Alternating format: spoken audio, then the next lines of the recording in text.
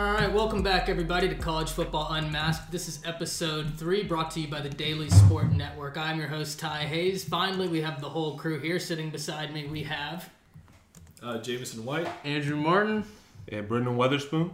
Now, Brendan, you're a guest on this week's episode, and you used to play football for University of North Texas, right? Yeah, that's correct. I played in 2017 to 2019, retired after a series of knee injuries. So I was here for the two good bowl game years.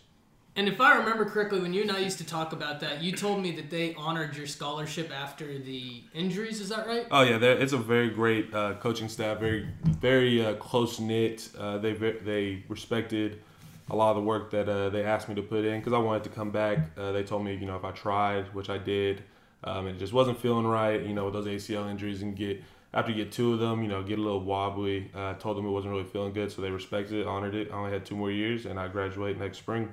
Was there any red tape that went into that? Because we're about to get into it, but a lot of people hate the NCAA for a lot of really good reasons. And they're very, very validated for doing that. I think some of the NCAA teams, when you get to some more business-oriented organizations and programs, that stuff isn't very common. It's a lot more of a rarity. Somewhere like UNT, it's not like a tiny college by any means, but it's not very representative on the national scale.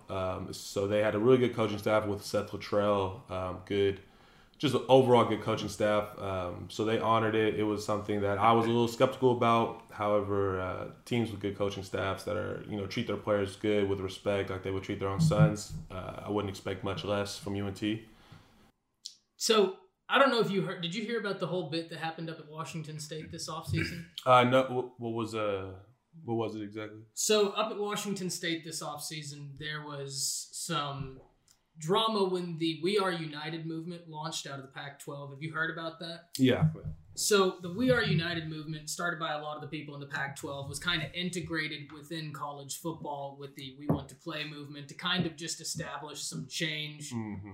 But out of the Pac-12, specifically at Washington State, there was a player from this area, Cassidy Woods. Okay. He was a part of the We Are United movement, and he opted out of the season. And there was a recording that came out of him and his head coach, and the head coach told him at the time, he said, "I don't have a problem with you opting out of the season, but I have an issue with you being a part of this movement, and I don't know how that will affect your status on the team." Okay. Now, the players are still playing for the coach, so I don't know whether it was just a moment where he didn't mean what he said, and he was just having a conversation and said the wrong thing, right? Whether he really just meant I don't know how this is. I'm not sure, because if players are still there, that probably means that it was probably just a stupid thing to say. Yeah. But nonetheless, that puts some pressure on the NCAA, right?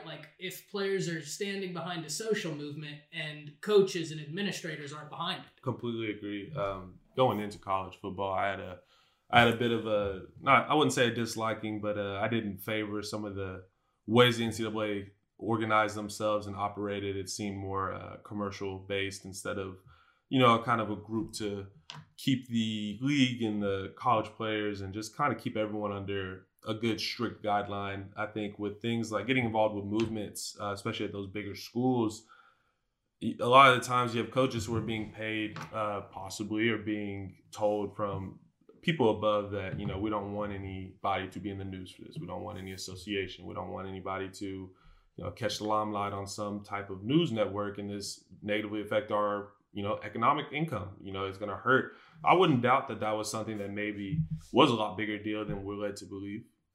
Definitely could be. If the player is still playing, a lot of people are in the sport to really, pay for college, pay for their bills, pay for just the minor things they need. So, at the end of the day, sometimes it comes down to a business relationship between these players and their coaches.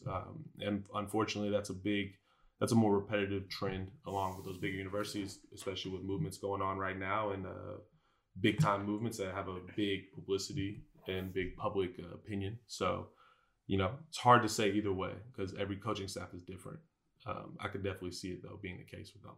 So as a former player, if you were in that situation, would you have your teammates back or would you keep playing for that coach? How would it work? Because I'm trying trying to level out the value of the fact they're still playing for this coach and how much that really says. So in your situation, would you have kept playing for that coach if you heard that conversation happen with a teammate? See, the problem with college football that just sucks is that you really got to have a united voice or you'll get kicked to the curb. And so you really got to make, if this is a player, who had a lot of backing from his teammates, maybe a player who put a lot of effort into the game, which I had no doubt that he was, then I would, if I was in his shoes, I would hope that I had the backing of my teammates to kind of take an action. However, it's hard to take that action whenever most of the backing is behind the coaching staff, which could very well be the case. So with his situation, if it were me, I probably would have took advantage of the trade portal, or not the trade portal, the transfer portal that's becoming more prominent. I think that's a good, at this point, it seems like it's just a league. It's at what point are we going to kind of address the fact that this is a very huge economic type based motive behind it. Are you telling me this isn't amateurism? Surely the NCAA is an amateur status organization. I can't imagine they'd be dishonest about that. Golly, I wrote a bunch of papers in high school about players being able to be paid, and it's a hard topic to bring up because there's so many aspects. Being in the locker room, there's those people who don't come to practice very often, maybe on scholarship, and maybe only a couple of days from getting kicked off the team. And then there's those players like UNT for us, who's Mason Fine, very great player, someone who set his mark for the organization, who you would expect to be paid a lot more. So how do you balance who's getting what kind of money? How do you balance who's getting what income? And especially when you're going to school with a bunch of other students who are paying a large sum of money for some of the facilities you have, it's going to upset that student body. And you got to kind of find a balance between it. So it's a hard topic. Not only that, but then you have to think about the balance you have to find between the universities because, as great as OU is, and OU is fantastic, they are not equally suited to pay a recruit as Texas, Ohio State, Bama. And so what do? Is it a mandated thing that every university gets X amount of dollars and it's almost like the NFL where there's a cap and you spread it around? That brings up a whole different conversation, but it is a conversation that has to be had. Sure, and I think it could be, one of the things I've always thought of is you could do it by conference. You give that X amount of money to the conference, they distribute it out.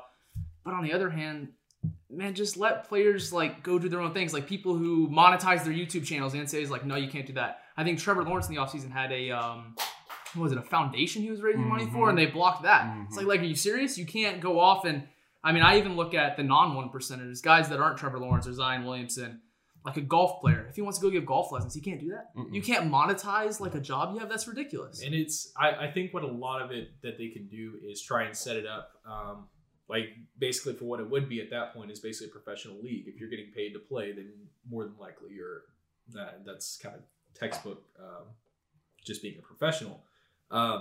But yeah, as you said, if you have a market for yourself and you're not going to pay the players, then why block them from being able to do that? I think what you would have to do in this case is have some sort of salary cap, just based on what everybody brings in per year, and just have it play out just like every other, kind of like baseball.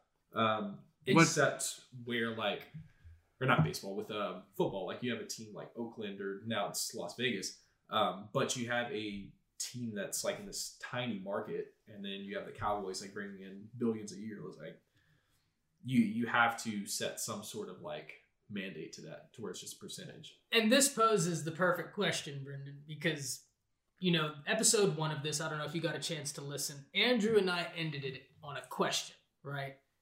Okay. And this is going to sound ridiculous, but this is a serious But it's so question. true. It's so true, yeah. Because especially for people our age, and we are the next generation, right? We're in the age where we're starting to take these positions that will become leadership positions within whatever given sector. Could the NCAA allowing players to make money off their likeness and releasing, again, the NCAA college football games, could that actually be the savior for not only the NCAA, but also the NCAA's public perception? Because it allows the players to be paid.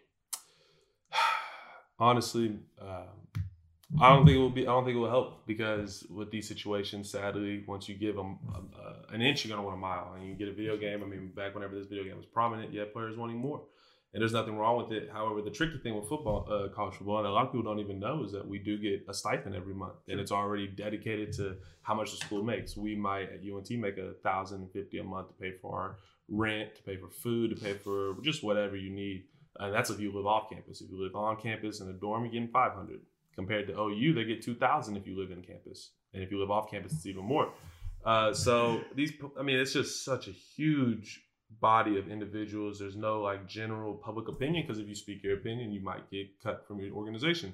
And you can't really voice yourself. I think the first step, if there needs to be a solution to this problem, is there has to be a coalition of players. There has to be a whole group. And I mean, people like Trevor Lawrence or Zion and the respective sport are going to have to be the leaders of that, because you can't really have a leader who maybe is a freshman, sophomore at a big university, because there's another one waiting right around the corner in high school to get that opportunity. But you have these big time players who are going to be number 1 overall draft picks. At some point, everyone has to become unified in voice and figure out what it is they want.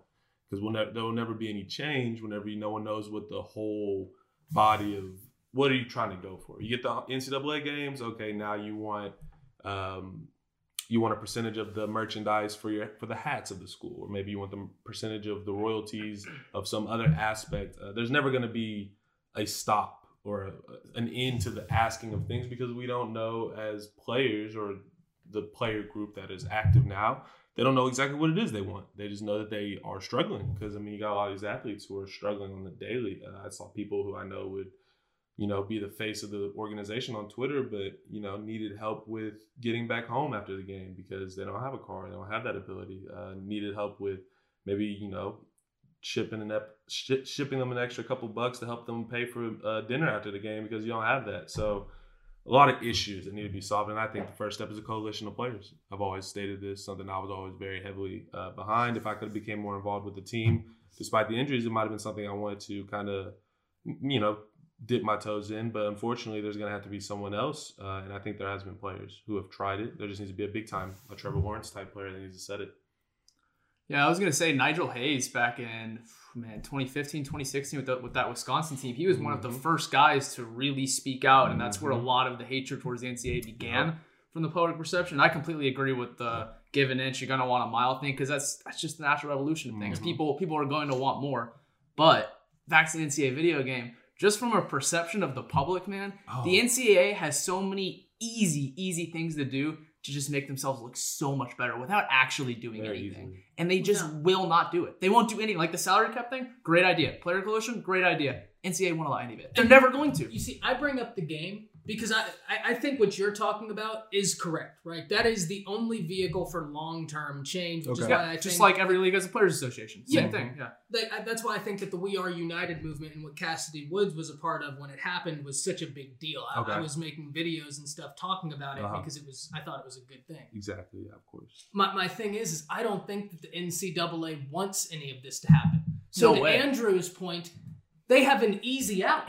With the NCAA games? The public wants a game. They don't want to do anything. They would win brownie points from a percentage of the public. Whether it's 10% or 20%, that's still a significant percentage of people who just don't care anymore. Yes, 100%. I agree. I think the games would be a good outlet for them to receive some good public opinion, because, I mean, the games were amazing. Yeah, amazing. Dude. It was That's my childhood. It was your dream to be on the NCAA. Road to glory, man. You loved it. You loved it. So they definitely could do it. I don't know why they haven't.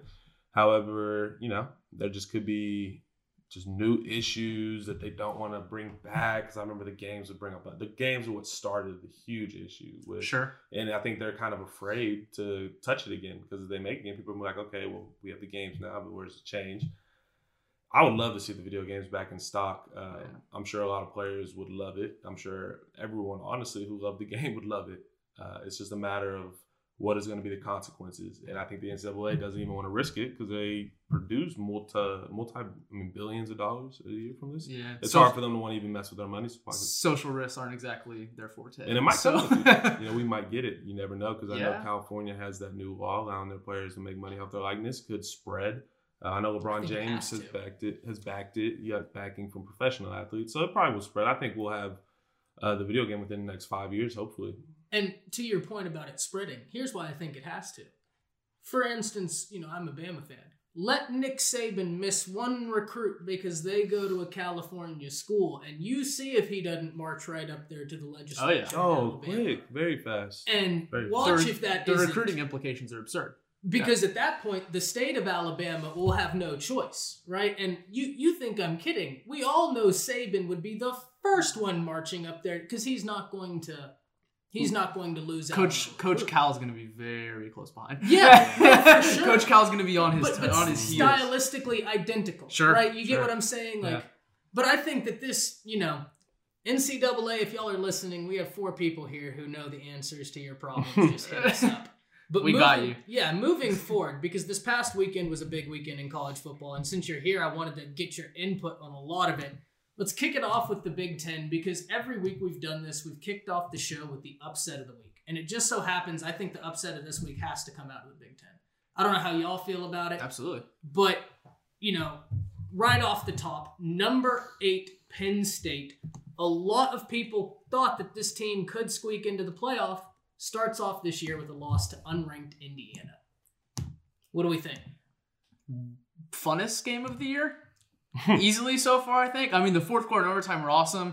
Accidental touchdown by Penn State. That was a tough scene. Really weird week of football to where we saw that twice. Todd Gurley did it too and they lost. Really odd. But the quarterback's last name, Penix? Is that how you pronounce it? I think so, yeah. Yeah, the way he dove for the pile and in overtime, that's one of the most ridiculous finishes to an overtime game I've seen in college football ever. Look, it's got an argument for top 10 plays of the decade. Yeah, I really didn't see Penn State dropping this game, but they did. And now you're going to go get smacked by Ohio State in the face probably. But yeah, it was a tough loss for them because they really needed to solidify that win going into such a tough matchup with Ohio State, which honestly shows glimpses of NFL capabilities just everywhere on the offensive side. So it's really going to be interesting to see how they bounce back.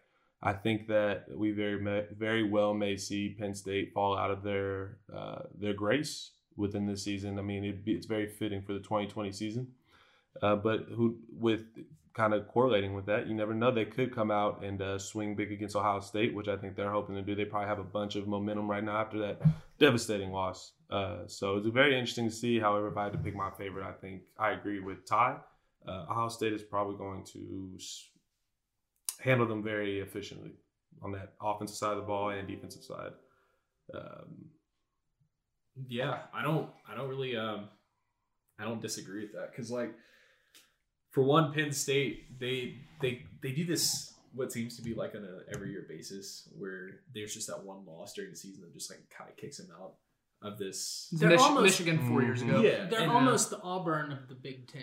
Yeah. Except Auburn, I don't know how y'all feel. I'm sure you feel this way because you're a Bama fan, but I don't fully take them seriously every year because I know they're going to lose the game. Penn State, I always hold out a little bit of hope for because whether they lose that big game or not, they usually make up for it later in the year. Like the Ohio State win 2 years ago. Yeah. Or 1 year ago, I can't remember. But it's just like they will make up for it along the way. But yeah. No, and with all that being said, I think that this loss to Indiana sparks them. And they're going to be sending everything at Ohio State this week, right? Ohio State, they can't sleep going into this week. They got a target on their back now, yeah. Oh, God. Because if Penn State loses this game, as much as I hate to say it, your season is done. As far as where you wanted to be. And James Franklin, that's where he has that program, right? Yeah. They're one of the programs in the nation that is right on the cusp. And so that is your expectation. That expectation will cease. I think that it could make this matchup interesting because, hey, news out of that Ohio State-Nebraska game. Nebraska made it interesting for about a quarter of a quarter. I was going to say, I looked at the score in the first quarter, and I was like, they're kind of keeping up. I looked about an hour later, I was like, it's over. and it shows a recruiting difference, too, because, I don't know if you saw some of the throws that Justin Fields had where they were just high-level NFL caliber. He was doing that last year. He was doing that at Georgia with the few snaps he got. It's just a reminder because everybody's out here saying that Trevor Lawrence is undisputed number one. Justin Fields is right on his heels. And then two, to go into it and then just obliterate Nebraska. Granted, Nebraska is not a great team, but this is also your first game. Everybody else outside of the Big Ten and Pac-12 they've been playing for 2 months now. So just seeing that already was pretty impressive. Yeah, look, this kills me to say Nebraska is at a position, right, where I don't even know how much you can blame Frost because they are so far behind teams like Michigan and Ohio State and Penn State and even Maryland, for God's sake. And even Michigan State, like. Oh, Michigan State's just Michigan declining. State's They're hard. declining. They're yeah. declining, but like. I'm holding out. Don't be that hard on me. Damn it. That hurts. If I'm looking for a head coaching job right now, I'll take Nebraska over Michigan State. But Nebraska's not good either. It's hard, and the thing I think to his point is in Michigan State you have to try and go head to head with Michigan, and you're not far ahead of Nebraska, right? But at least with Nebraska, you're competing against a cornfield.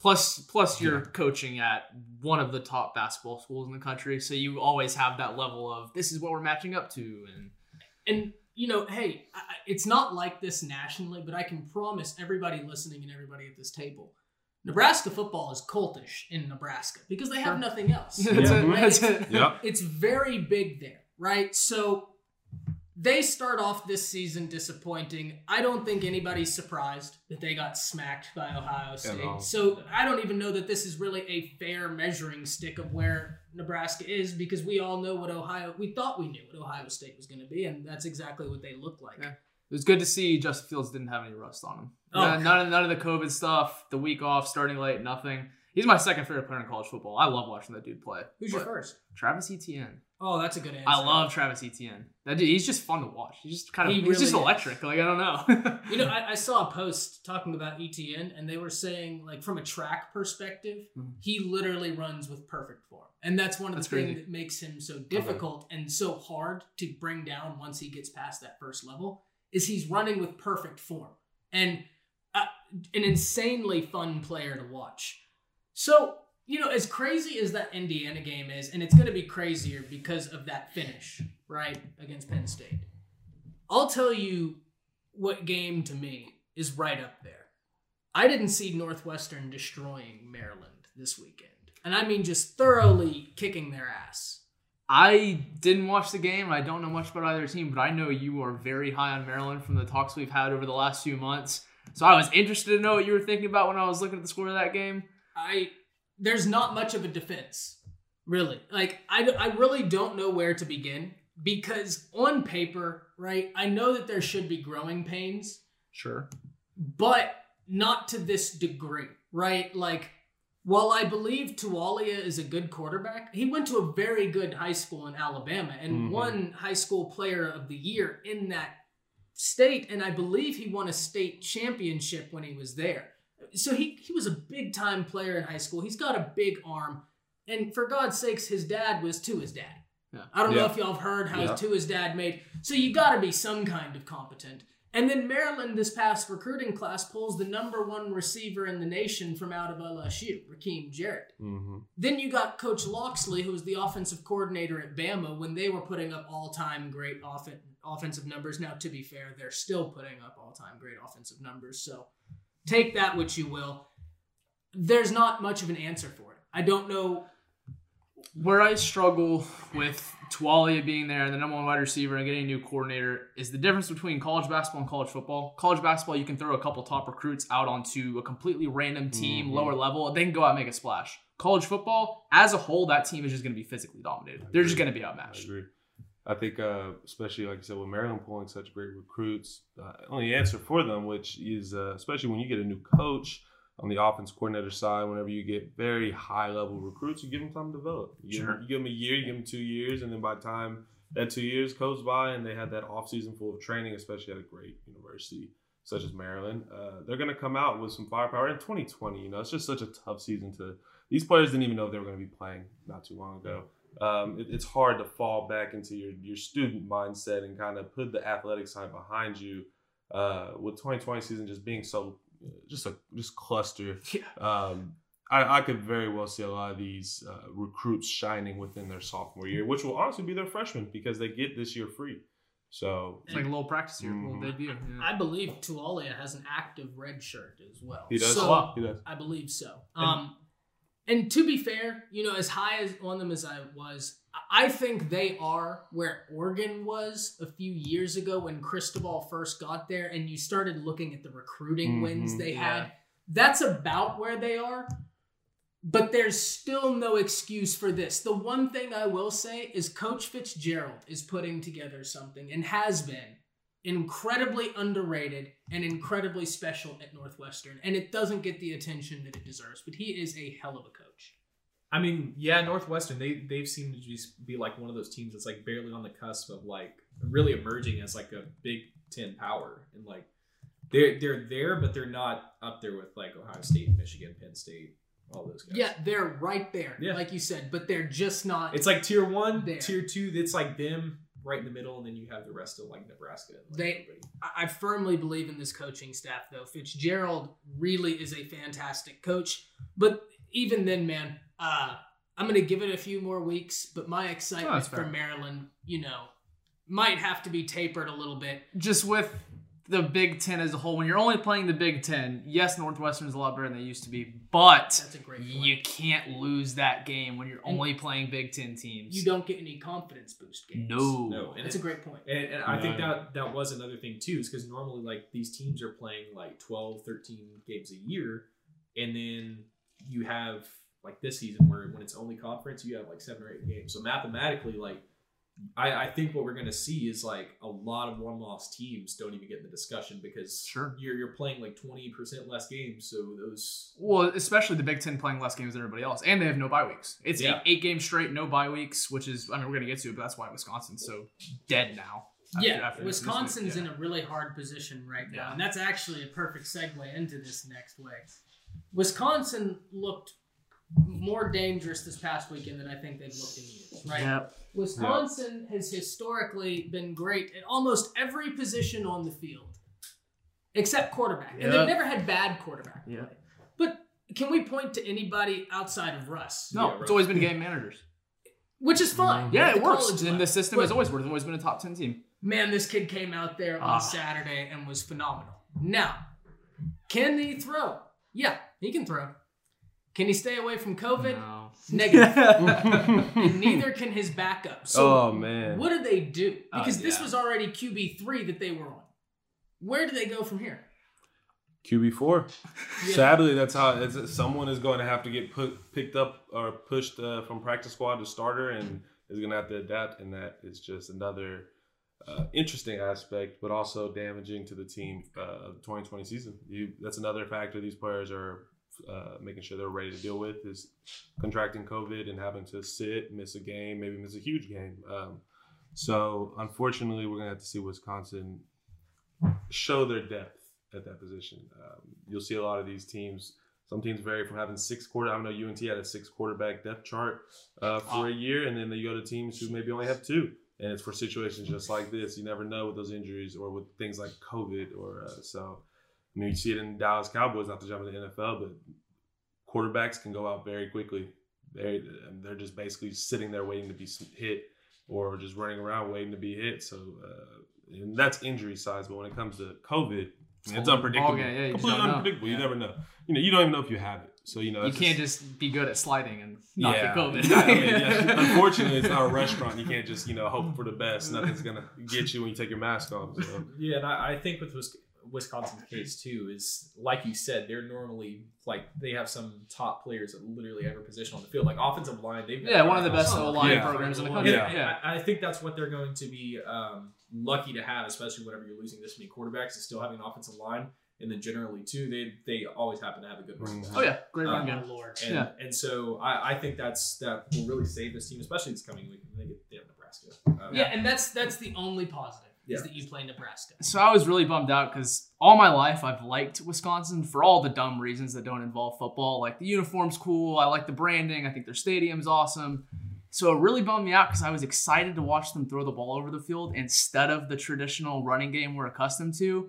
And it also brings me to, I think we talked first week about, does the Big Ten realistically have a chance to get 2 teams into the playoff? Exactly. And I don't think they do now because number 1, Penn State lost. That's a tough loss. I don't think you're getting to the playoff after that loss.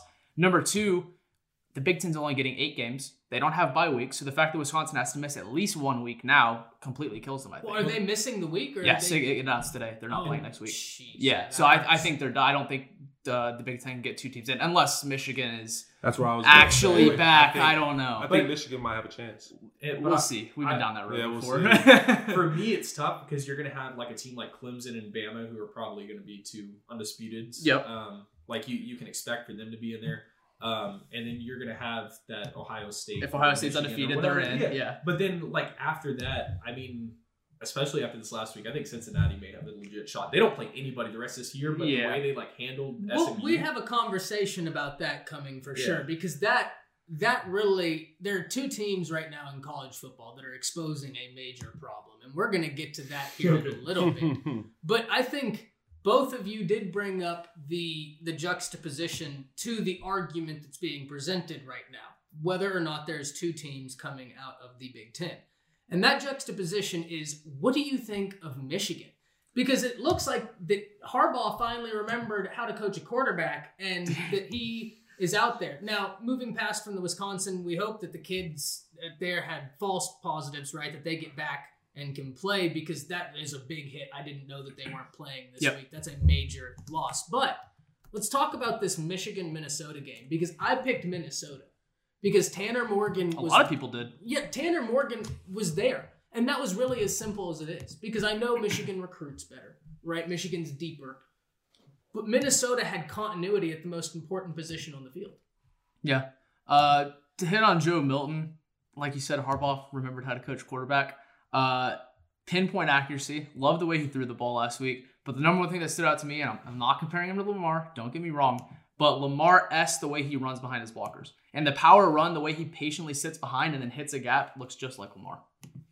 Well, you know who is interesting as a college runner, and nobody talks about them as a college runner? Are you going to go with Jordan Robinson? Shoelace? Is that where you're going? No, okay. no. I thought we were staying on Michigan. No. And this is, a lot of people might roll their eyes at me, but I dare them to go back and watch the film, right? Because I've done it recently. Jameis in college was really a sneaky good runner out the backfield for that exact reason. Yeah. He was so patient and smart behind his offensive line when he'd pick. And not only that, but he was like athletic enough to where he could do it. Yeah. Like, that's what I saw. Also has the college quarterback build where you can run somebody over. No, if it was kind of the same for me with Mariota, his counterpart. It was like Mariota was a really good runner in college. And so, like, coming into the pros, I thought, like, maybe you have a shot to do some more dual threat kind of stuff. I thought so too, but is this win against Minnesota enough to propel that Michigan team into a position of having a college football berth this year? You still have Penn State and Ohio State. Yeah. And that's what worries me. It's like Michigan, they seem to do this like every year when they'll like beat the teams they're supposed to, and as soon as they get into like any sort of like adversity games where it's like another power, they just can't get over that hump. And so I think knocking Minnesota out is great. Maybe Penn State, maybe they're just having a down year. Maybe they'll bounce back. Who knows? But then still having Ohio State to run through is just tough for me to try and pick them to win over that. I don't think there's going to be any in between with Michigan this year. I think whenever we get to the end of the year and the season's over, we're either going to say, wow, Michigan's back. Like Harbaugh figured out he did it. Or we're going to look and be like, hey, crazy stat. Michigan beat Minnesota week 1. Like, remember when that happened? Yeah. I don't think there's going to be any in between. You can never know with freaking Harbaugh. I mean, I would like to think that they take advantage of all the matchups they have to put themselves in the opportunity to climb up on the top 25 list. But reasonably, I mean, all these teams that they're going to be playing Wisconsin's most likely going to drop. I know they have some tough matchups. I'm pretty sure Penn State might even drop out of the top 25. So really, Michigan will have to hurt. I mean, considering the circumstances, they need to either establish themselves and maintain the consistent performance they had against Minnesota, which was really phenomenal. I mean, they looked great. It looks like everyone's saying, like, Michigan football is back. Another, competitor for Ohio State. But if they fall back into their habits of giving us one good game and then just going kind of back to Michigan football, just kind of being around, you never really hear much about them ever crack into the playoffs. They're going to have to really show us when they battle Ohio State at the end. And I know it's a matchup those players are probably counting down towards, and that hopefully doesn't, hinder their ability in the other games, because they have some great matchups coming up for them, especially with no bye weeks. That must be strenuous. Oh, yeah. 2 points to what you said, because I think you hit on two things that are very interesting. One, I think with their schedule and coming out so impressive, and then seeing Penn State lose and seeing what's happening in Wisconsin, I think it's easy for them to look ahead. Oh, very. To Ohio State, because they realize that if nothing else, Michigan is insanely talented. Oh, yeah. They have one of my favorite players in the nation on that squad right now. And that kind of gets into the other thing that you were saying, is not only looking ahead, but it's this argument of, okay, is Michigan deep enough to go toe-to-toe with an Ohio State? And I don't know about that, because we have to ask ourselves, right?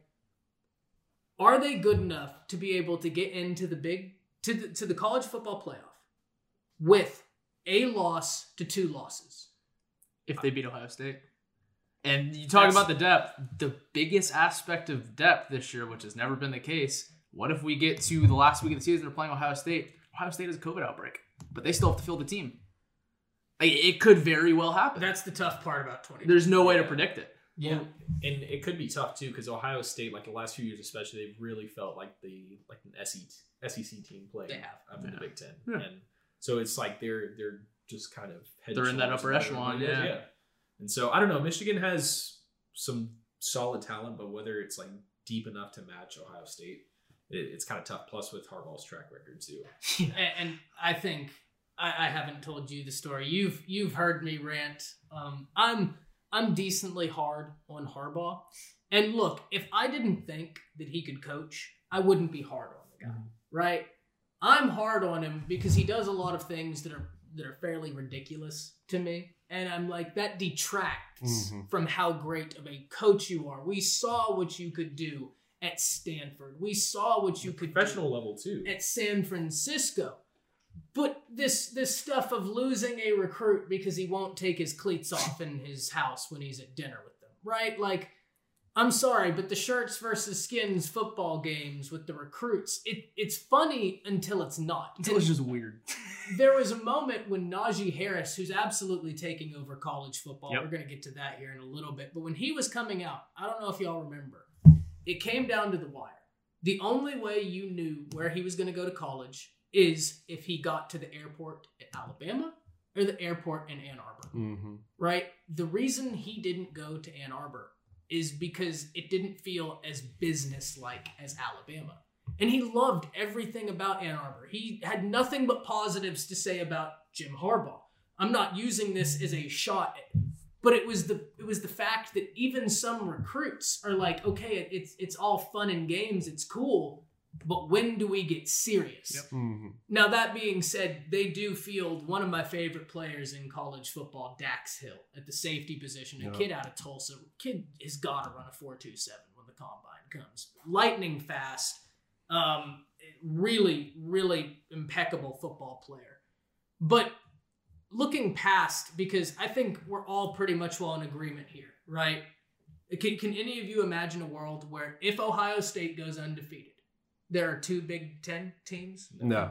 I mean, it's almost impossible in terms of scheduling, and with Michigan really being the only contender to take that spot. If Ohio State goes undefeated and knocks Michigan down, especially last game of the season, it's hard to see them crack. The only way is it would be Michigan, and they would have to look incredible before the Ohio State and give Ohio State a really close fight. There's only, go ahead. Or I think then you would have to have like a team like Bama or Clemson. Like you would need some help in something that crazy. case. Yeah. Because like we'll talk about Cincinnati later. Oklahoma State, I don't know if they're the real deal. Like Pac-12 or the Big 12 schools, they kind of.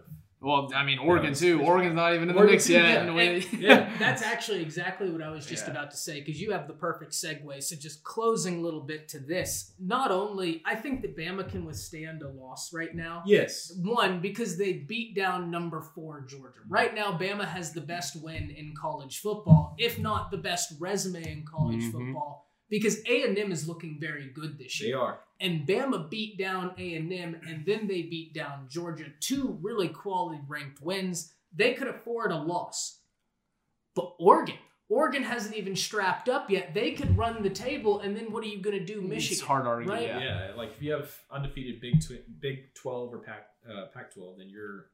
And speaking of the Big 12, that's the perfect segue, because there's an intriguing season happening in one of the leagues, and it's the Big 12, right? It's something I didn't think that I'd see, right? The Big 12 being this dysfunctional.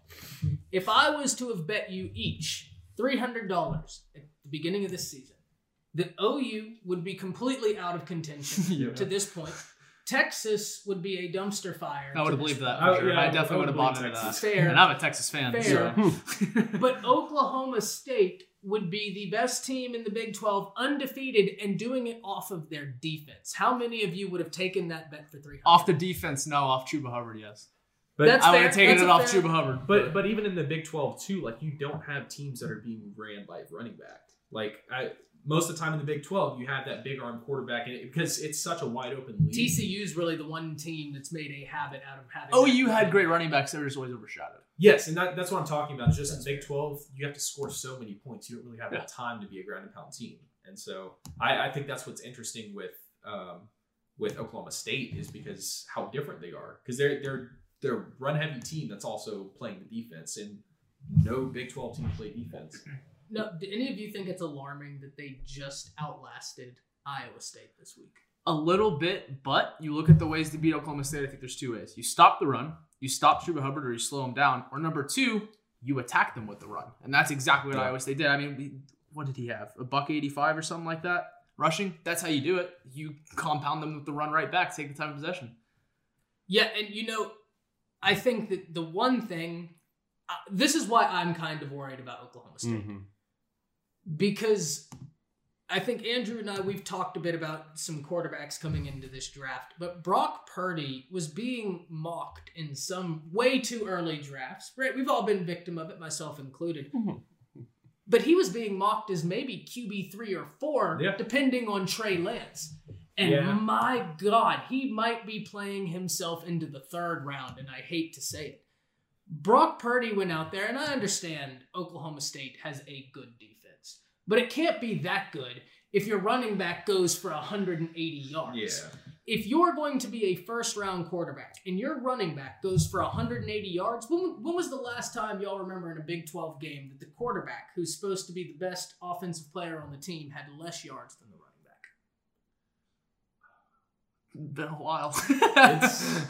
We're talking Adrian Peterson years, maybe? Like that. We're talking a different era of football. That's wild. Mm-hmm. I don't know how you bounce back from that, but as almost as you could say that's good Oklahoma State, that's not a one-off from Brock Purdy this year. He hasn't been impressive all year, which is really sad. He had a 54 QBR. Yeah. Can't be doing that, especially not in the Big 12. So as good as Oklahoma State is, I do look at a team like a Texas or an OU, and as bad as those teams have been, if Iowa State can stretch you that thin, what are you going to do when you play against a quarterback that's at least shown a bit more? Yeah, especially OU gaining steam going into the year and getting to that matchup with literally nothing to lose. Playoff hopes are gone, so it's like, all right, this is our national title. Let's just blow our rivals out of the water. I think there's a huge difference between some of these conferences, and it really shows with the Big 12 in terms of the just versatility of having either have a good defense or a good offense. And for the most part, it's been good offenses. And Oklahoma State finally was like, okay, well, let's see what happens when you put a good defense in here. Yeah. But then whenever Oklahoma State, if they do crack into the playoffs, which I mean, sitting at 6 with the schedule they have, very possible. Just like OU last year, it's going to be very, very obvious the difference in level as soon as they play at Alabama or Ohio State. And there's a real argument for Oklahoma State to get into this playoff, especially if the committee and the rankings already favor them. Because we have to remember, right now, the rankings aren't subject to the committee. The committee will do its own thing, but they genuinely don't stray too far from the rankings. Historically, they don't. Putting them at 6 is interesting. Because right now, your top 4, if I'm not mistaken, y'all correct me if I'm wrong, Clemson, Bama, Ohio State, and who's 4 now? Notre Dame. Notre Dame. Notre Dame's 3 right now, but yeah. Okay. Yeah. And then Georgia is right out there at 5. Notre Dame's 4, actually. Okay, Notre Dame's 4. Ohio State's 3. Georgia is at 5, right? Yeah. Georgia will probably, if they win out, play Bama in the SEC championship. If they get that second loss and Oklahoma State stays undefeated. Yeah. Because look, either Clemson or Notre Dame will take a loss. You're not going to have 2 teams because Notre Dame is in the ACC this year. Yeah. So there won't be 2 undefeateds coming out of there, right? That could shake up the whole thing. And, Chuba Hubbard is good enough to where I don't believe in Oklahoma State in the playoffs, But Chuba Hubbard's a dangerous college football If you can have your defense get good enough to really hold teams up and then just dominate time of possession with Chuba Hubbard, you have a chance. And that's why I think too, like the Big 12, like I had said, is it's always built on offenses, and no other, like other than the Pac-12, there's no other really conference that's based their football team off of that. So whenever you actually get to playing them, like Oklahoma was doing the last few years, where they just get in the playoff, they barely squeak in, but then you just ran out of the stadium. Mm-hmm. Yeah. It's just a different kind of football. And so I think that does make Oklahoma State interesting in that aspect, being able to compete with those other conferences. I think so. And speaking of Texas and OU and kind of this Oklahoma State game, you know, I asked the question before, I was more open-ended, but this time I'm going to get very direct for you. Okay. Speaking specifically of Texas and OU, because we got to understand, OU is coming off of a week where they picked up a win. Texas is coming off of a week where they picked up a win against Baylor, which, you know, say what you will about each. That's a good win for where Texas was right now, right? I know that hurts, Andrew. I know. But for where y'all are, anything is good. And Baylor is one of those teams that I think if you give them time will be good. But how concerned are you about an Oklahoma State barely squeaking by Iowa State, who didn't play all that well outside their running back, when Texas and OU are picking up momentum? Because that game's coming up. Like I said, you play Oklahoma after they kind of figure it out, pick up some steam. They already have nothing to lose. Texas has nothing to lose. I'm a Texas fan. I know we suck. So deep down, I think Oklahoma State's winning that game. But I think OU probably beats Oklahoma State, honestly. It feels like a trip-up game. I think that's good. And I think that's fair, because the Big 12 always seems to have that, where they don't really have the undefeated team that goes in there other than Oklahoma. Because like Oklahoma's the only shot usually. Baylor was like that for a while. TCU was like that for a while. Texas especially, like they always get, like they're almost there. They have that trip-up game. Like Texas does it a lot. But yeah, it's you're getting closer and closer. But I don't know. I'm gonna give OSU a lot of credit. I think I really think OSU might win out for the rest of the season. I could see them beating OU. I don't know how much I really favor OU right now, because after such a historically terrible start to the season, sure, they must all just. I mean, I can't imagine how the coaches are, reacting, how the players are. It might be a lot of tension, but with this OSU team, they have the greatest blessing of being able to be great and then have a matchup, like I said, where they barely squeaked by Iowa State. For these players, it's an eye-opener. It's like, okay, we're not untouchable. We need to focus in again. We got to re-lock in. And that's so a completely fair way to I look really, at it. I really have a feeling that this OSU team has a really great chance, because no one has ever really kind of shown this kind of defensive talent. And I think it's the one thing the Big 12 needs. And it's absolutely a defensive-heavy team. Now, the problem is, how's the offense going to manage with the lack of depth and the need for, running on our third quarterback now? That's tough. So hopefully, I think they win Texas this week. Kansas State's a very good matchup, because Kansas State's kind of unpredictable. They could bounce out and have a... Absolutely. I don't know. If they stay undefeated by OU, I have a big favor towards Oklahoma State if they continue to show the defense they are and pick their offense up. But you never know. Texas is an easy team to rub off. I mean, they dropped over 40 points in more than half their games. Sam Ehlinger is a great quarterback. But if you shut down Sam Ehlinger, you shut down the core of their offense. Like any other team, some other teams, might go to their running backs, might go to their receivers, but Sam Ehlinger has been a very big cornerstone of that Texas offense. That Oklahoma State defense can really, keep him in check. I mean, they very well might walk off with a blowout game this week. Now, since you got us there, I want to hear from our resident Texas fan on their thoughts on where Texas is now. Because I got to ask you, like, I know we had the conversation week 1, right, about Herman, where y'all are. Billy Bowman decommitting, and then the next week releasing a top 3 that includes OU, rivals, yeah. And he's favored there. That hurts, because let me tell y'all what, I watched this kid play in person.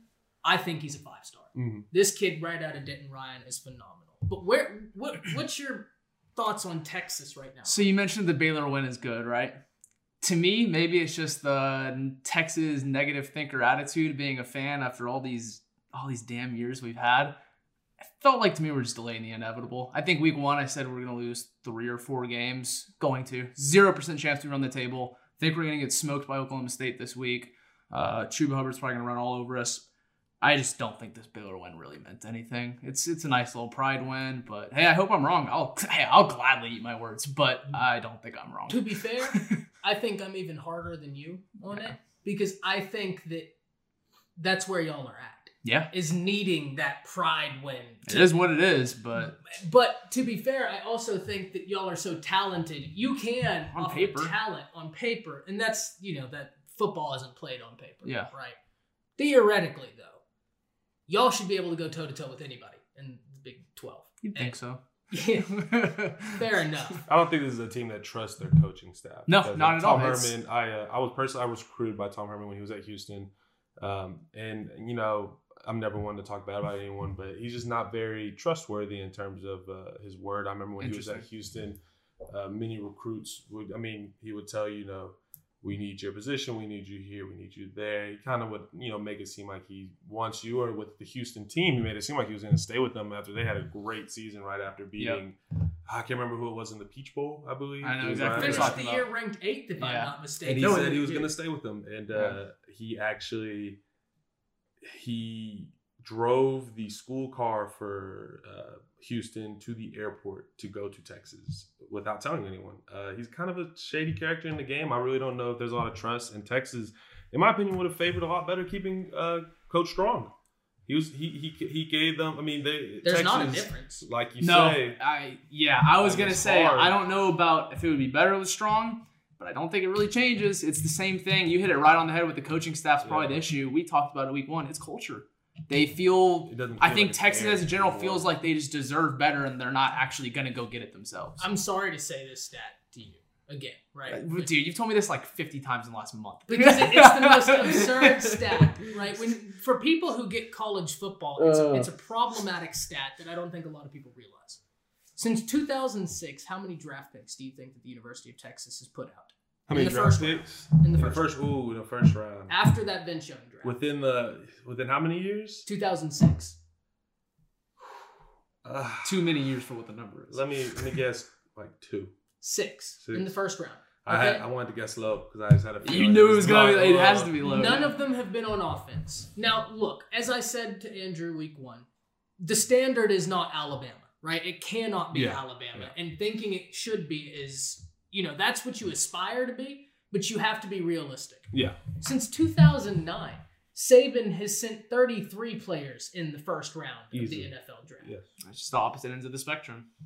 Like I said, I'm not saying be Bama, but there is a large margin in between 6 and 33. At least have 15. One a year? Especially for what Texas is and should be. Yeah. It's regardless of how bad they've been, you can't argue they're still one of the most recognizable brands in sports. I'll say I'll put my biases on the table. I absolutely hate Texas, but the thing is I respect their team. I respect their team because I grew up in a household where my father played at Tech.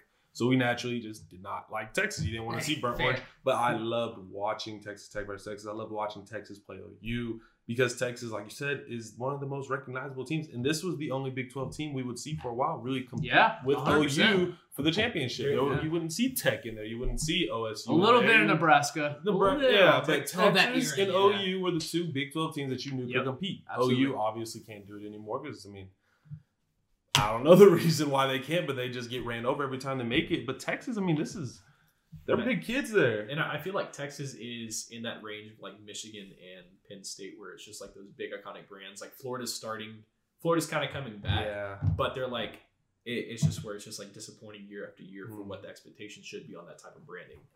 I will push back against Penn State because I think you're 100% right. But what you have to take into account is the Joe Paterno stuff happening. That is fair. Yeah. That is and fair. That's going to not. And honestly, it's still incredible they are where they are after that. And it's that's where I was going. Yeah. It is James Franklin, what he has done at that program. If he's not, along with Dabo, right, and Lincoln Riley, if he's not the hottest name on the NFL coaching board, I don't know what you're doing because the man can establish a culture. Yeah. Texas should have gone. And give him his credit. He sucked in the pros, but Bill O'Brien was a nice bridge gap for Penn State from that crap to getting to Franklin. You're not wrong, Yeah. right? Some guys are better college coaches. That is a real thing. Yep. And you know what? At the point when he tried to be a GM as well, that might be exactly it. Yep. He might be a college coach who will Yep. never work in the NFL. Yep. Now, we're going to have a quick little talk about OU because I think we're all pretty much well in agreement there. The win against TCU is cool. TCU used to be pretty great at everything. I don't know what's up with TCU this year. They're not very good at everything. They got the number 1 or number 2 running back in the nation, depending on when you looked at it, Zach Evans. Interesting fact, he was the program's first ever 5-star. Really? This past year. Wow. TCU, first ever 5-star Zach Evans, running back. Now, I don't know if y'all kept up with his recruitment. A whole lot of drama around that recruitment. He was committed to Georgia. He was there for a week, and then Georgia released him. Interesting. Don't know why. No, but there's been no negative talk as far as I'm aware. From the coaching staff, they just released him, and then he ended up at TCU. They're not very good, but OU beat them. So what do we think? I mean, we kind of talked about Rattler a little bit week 1. I think Rattler and OU are both in the same scenario. It's like, it's a good win, but it's a little too late. Well, and like Rattler too, just how disappointing he's been, because there's been points in games where he's been benched, and I don't think, especially to where the expectations were, where you have the Heisman Trophy winner quarterback like year after year, or at least that kind of caliber of a quarterback, and the drop off to this, I don't know, it's just disappointing. The last 3 quarterbacks were all drafted first round, except Jalen Hurts, who was early second round. But I mean, yeah, It's like a pretty you good said, exception. It's a big shooter. 3,900 yards. Yeah, Yeah. pretty good Season. exception. He was a MVP candidate. I mean, a Back-to-back Heisman number 1 candidate. overall picks too. Yeah. And the Heisman. And Heisman, those are huge shoes to fill when you go there as a quarterback. And yeah, he doesn't Absolutely. really. It's just it doesn't. And it's not like he's bad. He's not. He's at all, not not bad. at all. Not at all. The hard Not part, at all. Rattler is more inconsistent than his hairstyle from a Saturday to Saturday perspective, right? And look, this is he will have the weirdest stat lines I've ever seen coming out of a game, right? Like the game he lost where he threw the 2 interceptions to end it, to seal it. Yeah. Before that, if you looked at his stats, he was like 23 of 28, 389 yards, 4 touchdowns, 2 interceptions. But when the game mattered the most, he threw the interception. He will have the most You know what? I had a conversation about this same topic with PJ earlier. He is anti-Tim Tebow up to this point, where Tim Tebow wouldn't be the best quarterback quarter 1 all the way up until about 5 minutes left in the game. But And then come all of a down sudden, to it, yeah. there's Tebow. Yep. Rattler is the best quarterback on the field from the first quarter all the way up until 5 minutes left in the fourth quarter, and then I don't know what happens. And it's kind of similar to Sam Ehlinger. I think is really similar to Tim Tebow as a player. It's just coming with the program. I think that's a really good comp. I don't know. He's somewhere between like him and Dak for me. Yeah, I agree. I have a little bit of a beef with Ehlinger, and it's to be fair, it's nothing to do with Ehlinger. I don't like the way they use him, right? Because Yeah. I think that they use him correct for a portion of the game, And they just go away from it, mismanagement, yeah. and then in the fourth quarter, they put him in such a bad Turn position him on as a Yeah. pocket passer. that he's hurting his draft grade. Now, look, I don't mean to sound like I'm being hard on Rattler. Rattler is all-time talented. Oh, yeah. As far as quickest Oh yeah. Stupid ceiling. top 7 quickest releases I've seen, right? Along with JT Daniels and Bryce Young, right? I'm talking lightning quick release. He's got a little bit of the Patrick Mahomes fluidity to him. And what do I mean when I say that? There is a thing in football that is a platform, right? Where can you be and throw the football? Quarterbacks for the longest time have had a traditional platform, standing straight up, good form, throw the football. Mahomes, Rattler, Bryce Young, JT Daniels, there's Russell Wilson, for God's sakes. There's a new era of quarterback. Kyler too. Kyler, they have unlimited platform. They can be leaning over to one side, throw the ball sidearmed, and deliver a dime. And it's weird too because it seems to come from those football players that are also playing baseball and then like come up in the baseball background. Yeah. Yeah, and Rattler has that same ability. So I don't mean to sound hard on him. Do I think that he's going to be maybe the best quarterback when he comes out? I think he's got that ability. Yeah. I think he's for sure Yeah. got that, and he's at the right place for it. Yeah, Right? exactly. OU is absolutely the right place for it. But That being said, I don't think that they're a serious contender to much of anything. Yeah, not yet. Like you said, I mean, he's still young too. He's a freshman, so by the time we let him develop, they'll be back. But this year, it's just not an OU season anymore. Yeah, and they've had some rough opt-outs. The number one receiver in the nation, for God's sakes, that they had in their class, Jaden Hasselman, got hurt before the season. Right now, I don't feel too bad for him because they still have Theo Weiss and Marvin Mims, and they are both phenomenal. But nonetheless, they've had some losses that really hurt. Now, moving past the Big 12, because that's kind of a sinking ship that is sinking quicker by the day, right?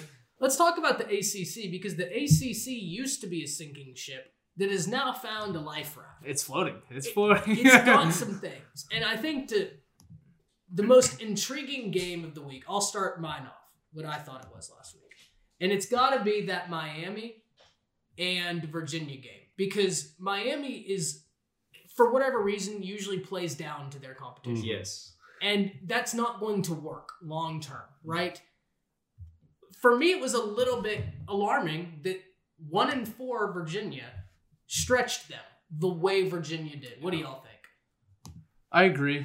That wasn't my top ACC game of the week, but I just think the Canes are still in that area of just, we can be very stereotypical about this is what they're going to be because it's what they've been in the past, and that's just kind of where they're at still. Same with Florida State right now. Yeah.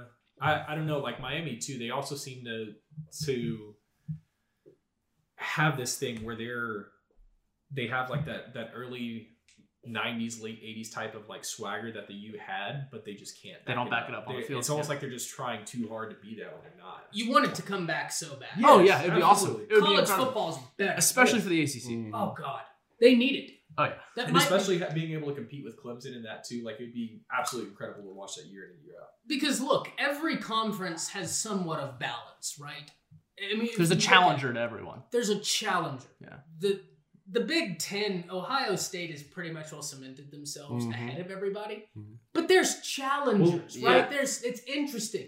The Pac is obscure. I was about to say the Pac-12, like you have Oregon that's kind of there, but then they like trade places like USC was like somewhat there. But it's not as consistent. But anything happens in Pac-12 after dark. So. Now, look, I get it. Bama's been good for a decade, right? They've been a powerhouse. So I understand it doesn't look like the SEC's balanced, but my God, just LSU and Georgia and watch the games on a week-to-week basis. There's a lot of parity in that league. The ACC needs Miami to come back. And, you know, what... I think I might know what your game of the week is. What do you think it is? Before, was it Notre Dame? It is Notre Dame. Okay. And I think that it opens up an interesting question. Yep. Should Notre Dame move to the ACC? Yes. Oh my God. They did it in basketball. It had an immediate impact on the conference for the better. And here's why it was my favorite thing of the week. I told myself, what year was it? Bama and them the title. 2013. The last year of the BCS. 2013? 2013. That day, I told myself I'm never buying into another Notre Dame team again until they actually do it. Actually win the big game. So I'm still not bought in fully, but 10 days till the Clemson game. If they can at least put up a fight against Clemson and be that challenger team in the conference, that rivalry will be incredible. It will be incredible. Yeah. And look, they're the closest of anybody in the ACC right now because I like North Carolina. I really like but they play with more moxie than anything else. And this doesn't feel like a long-term thing. No, it feels like they're still... It's almost week to week. Yeah. Like... To be fair, I think that it is a bit more long. I understand what you're saying, but I think that's kind of the playing with moxie, where you don't really have a scheme that you've figured out yet. You're just playing with so much heart. Yep, it's like a year or two away type of team. Exactly. Maybe, but they also kind of relied on quarterback. Like, look what happened after Trubisky before they got Howell. They went down major. But here's the thing with North Carolina. They're recruiting really well. Sure. Mac Brown is absolutely because they lost a 5-star out of this class, right? I don't know if you heard about this, but check this. This is incredible. They lost a 5-star out of this class. Not because he decommitted. No, nothing like that.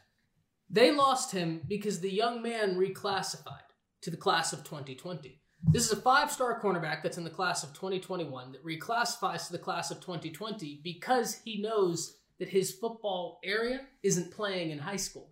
He doesn't get to have a senior season.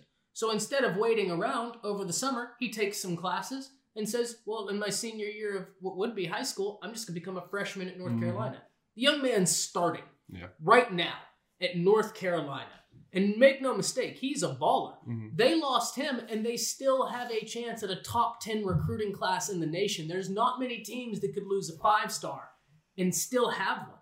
Yeah. In the Pikes. They would be one of 5 teams right now. This is a crazy stat. If he never reclassified, they would be one of 5 teams to have multiple 5-stars. Because right now there's only 4 in the next recruiting cycle. Okay.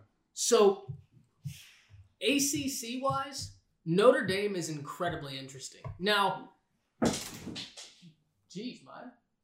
That's the dog, everybody. She's a little bit of a roughhouser. But where do you stand after that game with Pitt, with Notre Dame? With Pitt? Yeah, where do you see both Pitt? Because Pitt started off the year hot. They were undefeated, and they have been sliding. Yeah, but they fall into the same category that a lot of the ACC falls into with me, where you're just not really going to compete. You may catch someone one random week where you're playing your best, they're not playing their best, and Pitt does have the potential to pull off the upset. But way more of the storyline was Notre Dame. In 10 days, we'll find out. Clemson, they're either going to get blown out of the water or they're going to make it a hell of a game. I don't know which one. My hot take for Clemson this year is Trevor Lawrence's season. There's not much that's going to be able to stop it, in my opinion. I want to give Ohio State the credit, but last year, I think a lot of people get Ohio State bad credit. They don't really put Justin Fields up there with Trevor Lawrence. And I was wondering why, and I looked into it just kind of on myself. And when I watched that, I can't remember who they were playing. I think, were they playing each other, Clemson and Ohio State, last year in the playoffs? Yes. And that last play where Justin Fields meant to throw it to the right, but he threw it he meant to throw it to the left because he thought the receiver was going left, but the receiver was going right. Those kind of mistakes don't happen for No, those kind of mistakes don't happen. And those are the tiniest little mistakes you think would never mess something up. And it's like I was talking to him about this like last week before. Like Trevor Lawrence just looks like an entirely different playing field. Like that dude is built different. He's not a college quarterback. No, he's literally like the perfect quarterback prospect. And they've been talking about him for forever since he was, I want to say 14 years old. They were saying like this kid is going to be like the next. Like personally, I remember. I think for me the biggest prospect I ever saw at quarterback was Cam Newton when he was coming out huge, and I think Trevor Lawrence just blows it out of the water. Oh yeah, like I think he's an inch taller. He's kind of reminds me of not to bring basketball into it, but a LeBron James sense of just this. Everyone knows he's the man for the first overall. As much as Justin Fields deserves it, I mean, Trevor Lawrence is a once in a generation and like type of quarterback. You saw it last year too. I believe it was against Ohio State when he had that, I want to say like 60-yard run. Yes. Yeah. He's more mobile than people give him credit. He's got almost because that of the way Joe Burrow. Yeah. The Joe Burrow mobility with they're not a guy where you're going to call designed quarterback runs for. But you could. But they're smart in the pocket. And they're mobile enough and they're smart enough to pick their times and really, really hurt you with their legs. Russell Wilson's kind of like that as well, where they try and protect him more than just like giving him quarterback powers and stuff like that.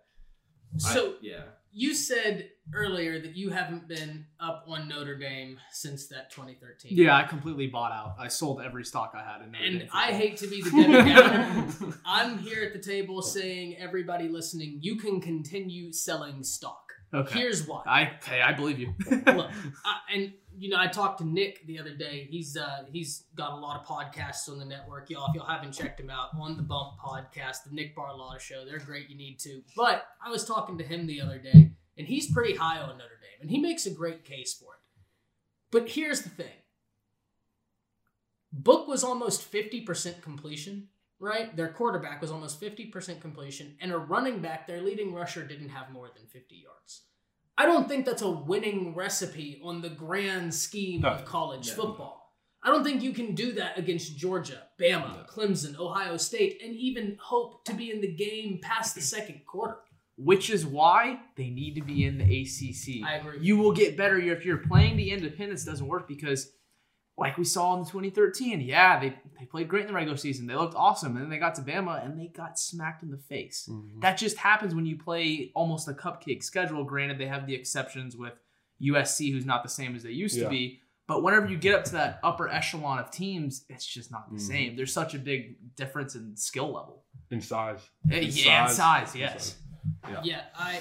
Now, the other team in the ACC that was really intriguing to me this weekend, and you two, I want to have y'all talk about it first because y'all said that y'all think they're super week to week. I'm a bit higher on them. North Carolina took a terrible loss last week to Florida State. Maybe when it's all said and done, I think you could argue it might be the worst loss of the college football season. Given where each respective program is. That's fair, yeah. Right? But what a way to come back against ranked NC State. What are y'all thinking after they come back and respond against an NC State team like this? They're really talented enough to be there, but it just still feels like something's missing. Because you have the quarterback. You have 2 running backs that are great running backs, and then you're so deep at receiver too, where you have like Daz Newsome on one side. I can't remember the other guy's name. But you're so deep at the skill positions, it feels like you should be there. And if everything's clicking at the right time, you can be there. But there's something missing for me. I don't know what it is. See, that's a better description. Maybe not so much as a week-to-week team, but something's missing. And I don't know what it is, but it feels like to me they can't compete against that next level of teams. And don't get me wrong, they never should have lost the game a couple weeks ago. They should not have lost that. They just started slow, got caught in the wrong day. Great game this week. Sam Howell played well. I think that loss is going to be a drop in the bucket. I don't think it's going to be a problem for them, but I don't think they have what it takes yet to compete against that next echelon of teams. Yeah, and I think that's fair, right? I don't know that they're there quite yet. I think that, they are recruiting at a level that could get them there, but, it's hard. It's hard when you're going up against Clemson. Now, to your point, their running attack legitimately might be the best in the nation. I understand ETN is incredible, and I'm going to be a homer. I understand Najee Harris might be the most intriguing running back prospect in the draft. But these running backs at North Carolina, they're something different. They have a 1-2 punch like I haven't seen since maybe Reggie Bush and Lindell White. Really? Wow. Not even Gurley and Nick Chubb? This is different, man. I mean, it's literally lightning in a bottle and then a hammer coming at you. And look, just this week alone against a ranked team, and we all know NC State usually has a good defense. Javonte Williams, averaged 8.4 yards per carry.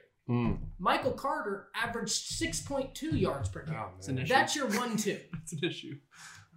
I mean, I think that as an ACC team, here's my question. Do you think we would be switching the place of how we are talking about Notre Dame and North Carolina if North Carolina doesn't drop the game to Florida State?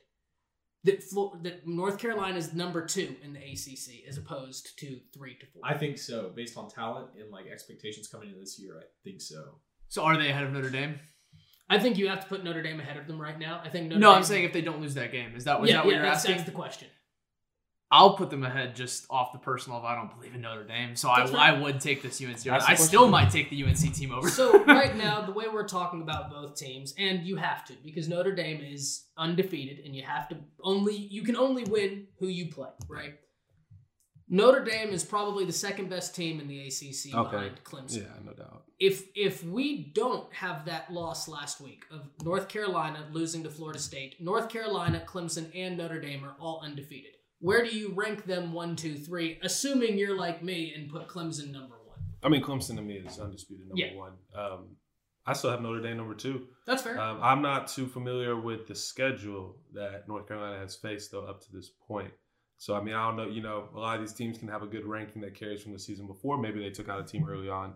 But if their schedule is not showing, a lot of difficulty, it's hard to put them up there with someone like Clemson and Notre Dame because those two. I mean, Notre Dame, like I said, it's independent. It's easy for them to kind of squeak into the ACC and kind of show their dominance because they play around. They play multiple levels of football in different divisions. So I have to put Notre Dame, keep them at number 2 because they're versatile. They know what they played around. They know a sense of what different football is like. I mean, I'm sure a lot of Big 12 teams very surprised whenever they play a lot of these SEC teams and just kind of get the level of difference of size on the field, of speed. So I had to put Clemson solidified number 1 and solidified the Clemson number 1 team in the nation. As much as I want to give Ohio State the credit in Alabama,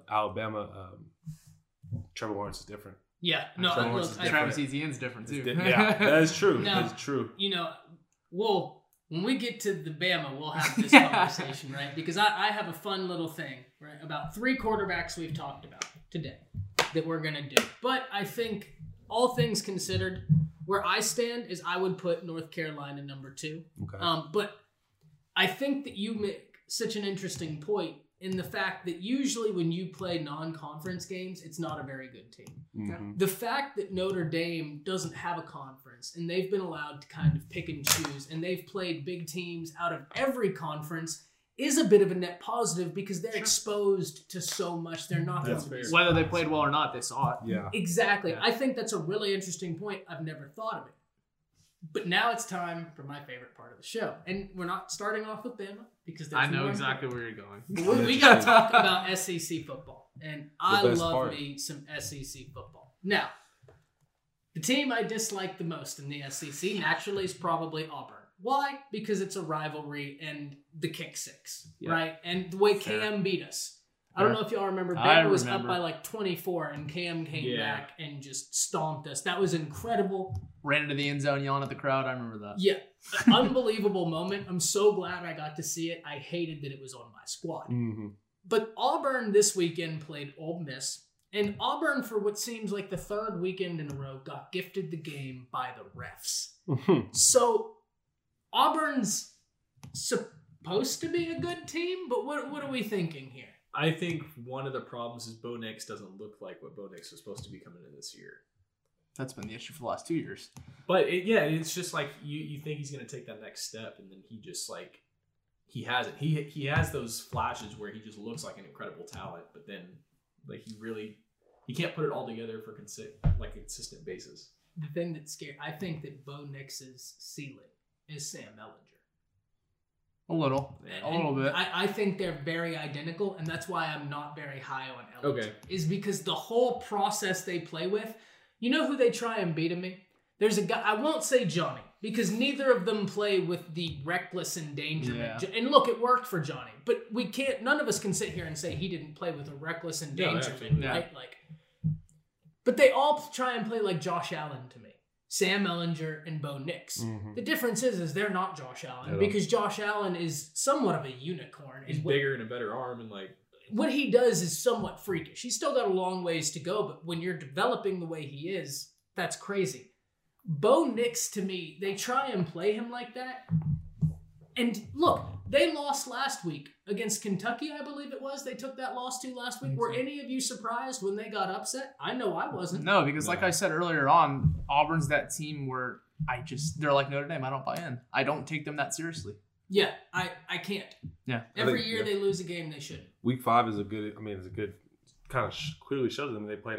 Georgia had an opportunity to put their talents on there, and I mean, you was 27-6. It's like, okay, so competing with the bigger, the more consistent talent. Let's see how you're playing, and I just don't think Auburn's. I mean, they haven't been in position to really compete for the SEC in terms of taking it for their own since Cam Newton. So I got a question for all three of you. My favorite thing happened this weekend out of the SEC. What do y'all think it is? If you had to give one guess. SEC. Yeah. Beating Tennessee seems too easy of an answer. Was that it? No. Okay, good. That was right. I say Auburn getting slandered because of the way they won. That's always amazing. Don't Okay. get me wrong. Okay. I'm always here for it. I'm the first at the... Maybe how well Bama played without Waddle. I have a whole spiel about that later. I don't know how I feel about that. But that's a good one. No. Do you have a guess? LSU beat down on South Carolina? Maybe? No. We're going to talk about the Puddle Kittens here in a little bit. The best thing coming out of the SEC this weekend, and I don't even know if y'all saw it, to be fair, because you have to follow it on Twitter pretty hard, especially the SEC on Twitter, because they just started talking about it on ESPN Okay. today. Lane Kiffin was fined $25,000 for saying that the refs sucked in the game. Right after he tweeted that and they said that he was getting fined, the SEC came out and said, like, Lane was right, the call was wrong, he's still getting fined. Immediately after that, Lane starts tweeting, and he says he's going to pay the SEC. At first, I swear to God, this is his tweet. He says, I'm going to pay them in 25,000 pennies. And then he realizes that that's not right. That's not how that works. He progressively just keeps adding a zero until he gets there. He got it wrong like 4 or 5 times. But My favorite thing is he'll probably face another fine from the SEC, but this is exactly what the SEC needs. The SEC, while it's been great, has had these stuck-in-the-mud football coaches, and Saban is a very progressive guy, right? Yeah. Like, there's a lot to say about Saban. He doesn't seem like it, but one thing, he's always stood for his players, Mhm. right? He's always done that. And, you wouldn't expect that at a university like Alabama.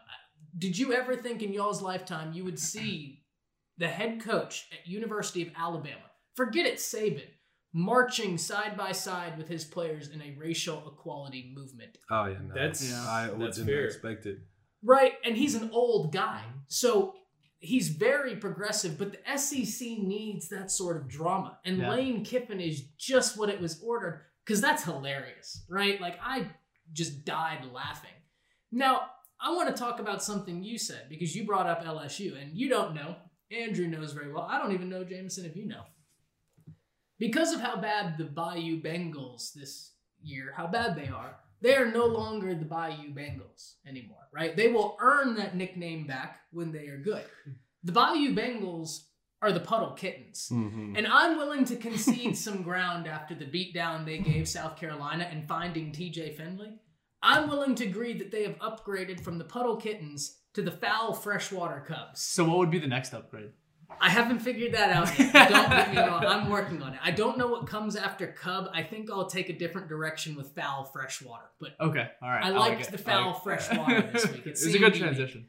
But look, TJ Finley was phenomenal, right? And of course, LSU fans, if you're listening, I'm gunning at you because y'all have the crown right now, right? I get to do that because y'all have been doing it to my team, and it's deservedly so. Look, you had the greatest season all time, arguably the greatest quarterback to come out of college football, so it's well deserved. But do you think that this is a momentum game for LSU, or is it just South Carolina being South Carolina? South Carolina is South Carolina. Plus, what does it matter? I mean, you're just playing for pride at this point if you're LSU, which is fine, but in a title defense season, kind of depressing.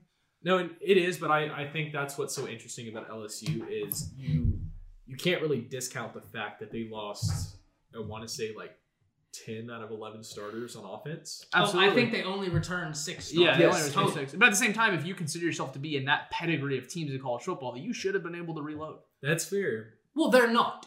But they consider themselves to be. But look, there's a difference, right? And this is the thing. This is why I'm not surprised, and you made a great point. I'm not surprised where LSU is right now, because a lot of people, I took a lot of flack on Twitter, on YouTube, for my comments about LSU. I was told I was a hater. And you know what? If they'd have came out and been great, that'd have been fair. I wasn't being a hater. I was just trying to be very realistic about where you are.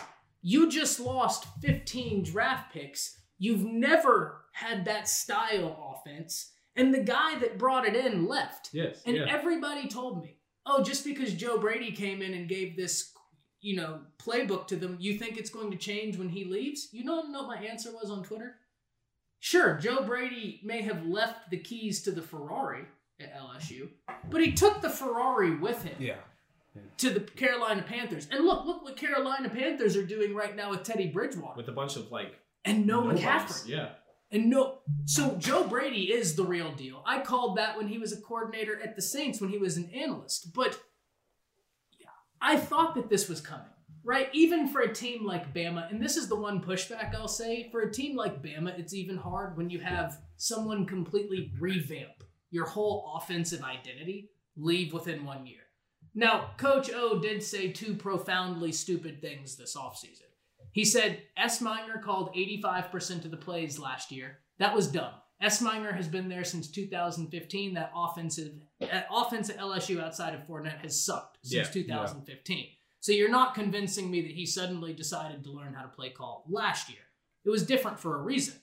That was not a good statement. And 2 was saying that Bo Pelini is a better defensive coordinator than Dave Aranda, the gentleman who coached them up to the DBU moniker, right? Already, that's not good. But this is, I'm somewhere in the middle of both of you, where it's a nothing win and that it's South Carolina. But at the same time, if they would have done it with Miles Brennan, I would agree with you, Andrew, that it's just a nothing win. They did it with a new quarterback, and the new quarterback was highly effective. I think it gives them momentum, but to your question, to what end? Yeah, it's a nice hope thing. Like, at least you have something to hang your hat on if we're not completely dead.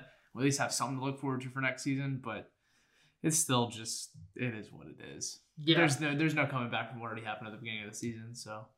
I think that they can rebound. I don't know to what degree. Like, I don't think they're beating Bama. No. No. They're supposed to, I don't know if they're going to replay Florida, if that game's going to be, but that's going to be a fascinating game. Mm-hmm. Now we've been beating around the bush because this one's going to hurt me.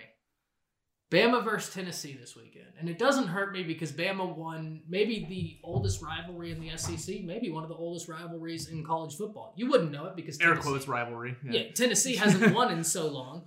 But make no mistake, this is a historic rivalry. Even though we decimated them, we lost who I consider to be maybe the best player in college football. Jalen Waddle, the first player of the game. Where are y'all thinking Bama goes from here after a top 10 guy in the NFL draft? At least top 20 and goes down. What's like incredible to me is I want to say it was Nick Saban himself said that he has the fastest first step that he's ever seen. And that's coming from the same university where you spent 4 years with Julio Jones and Amari Cooper and Henry Ruggs. And like just start Jerry Jeudy, because Jerry Jeudy was supposed to be like this all-time talent coming out, and like Waddle overshadowed all of them. And so like, yes, they looked good without him, but that type of like game-changing talent, I don't think you can discredit how much of a loss it's going to be. You can't, but I'll go to the other side.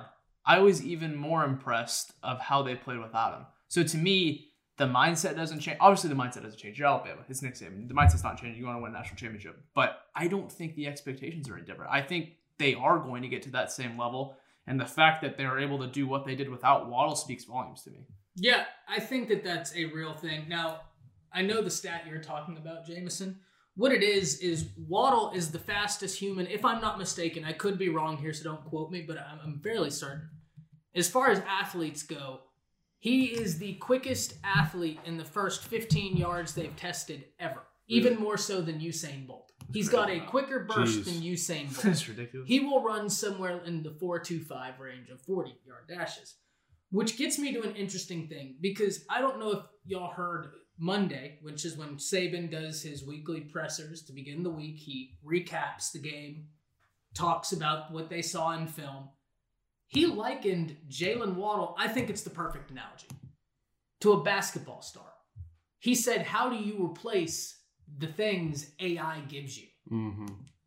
And look, Bama, to your point, they've got great guys. John Mechie right now is number 1 in the nation in yards per catch, right? He has 20. When he gets the ball, it averages 29 yards. And they still have, what's his name, Devontae Smith? Devontae Smith, Slade Bolden, John Mechie, and I got to tell everybody out there, there's a freshman lurking that I've heard things about, that this kid is going to be the next big star.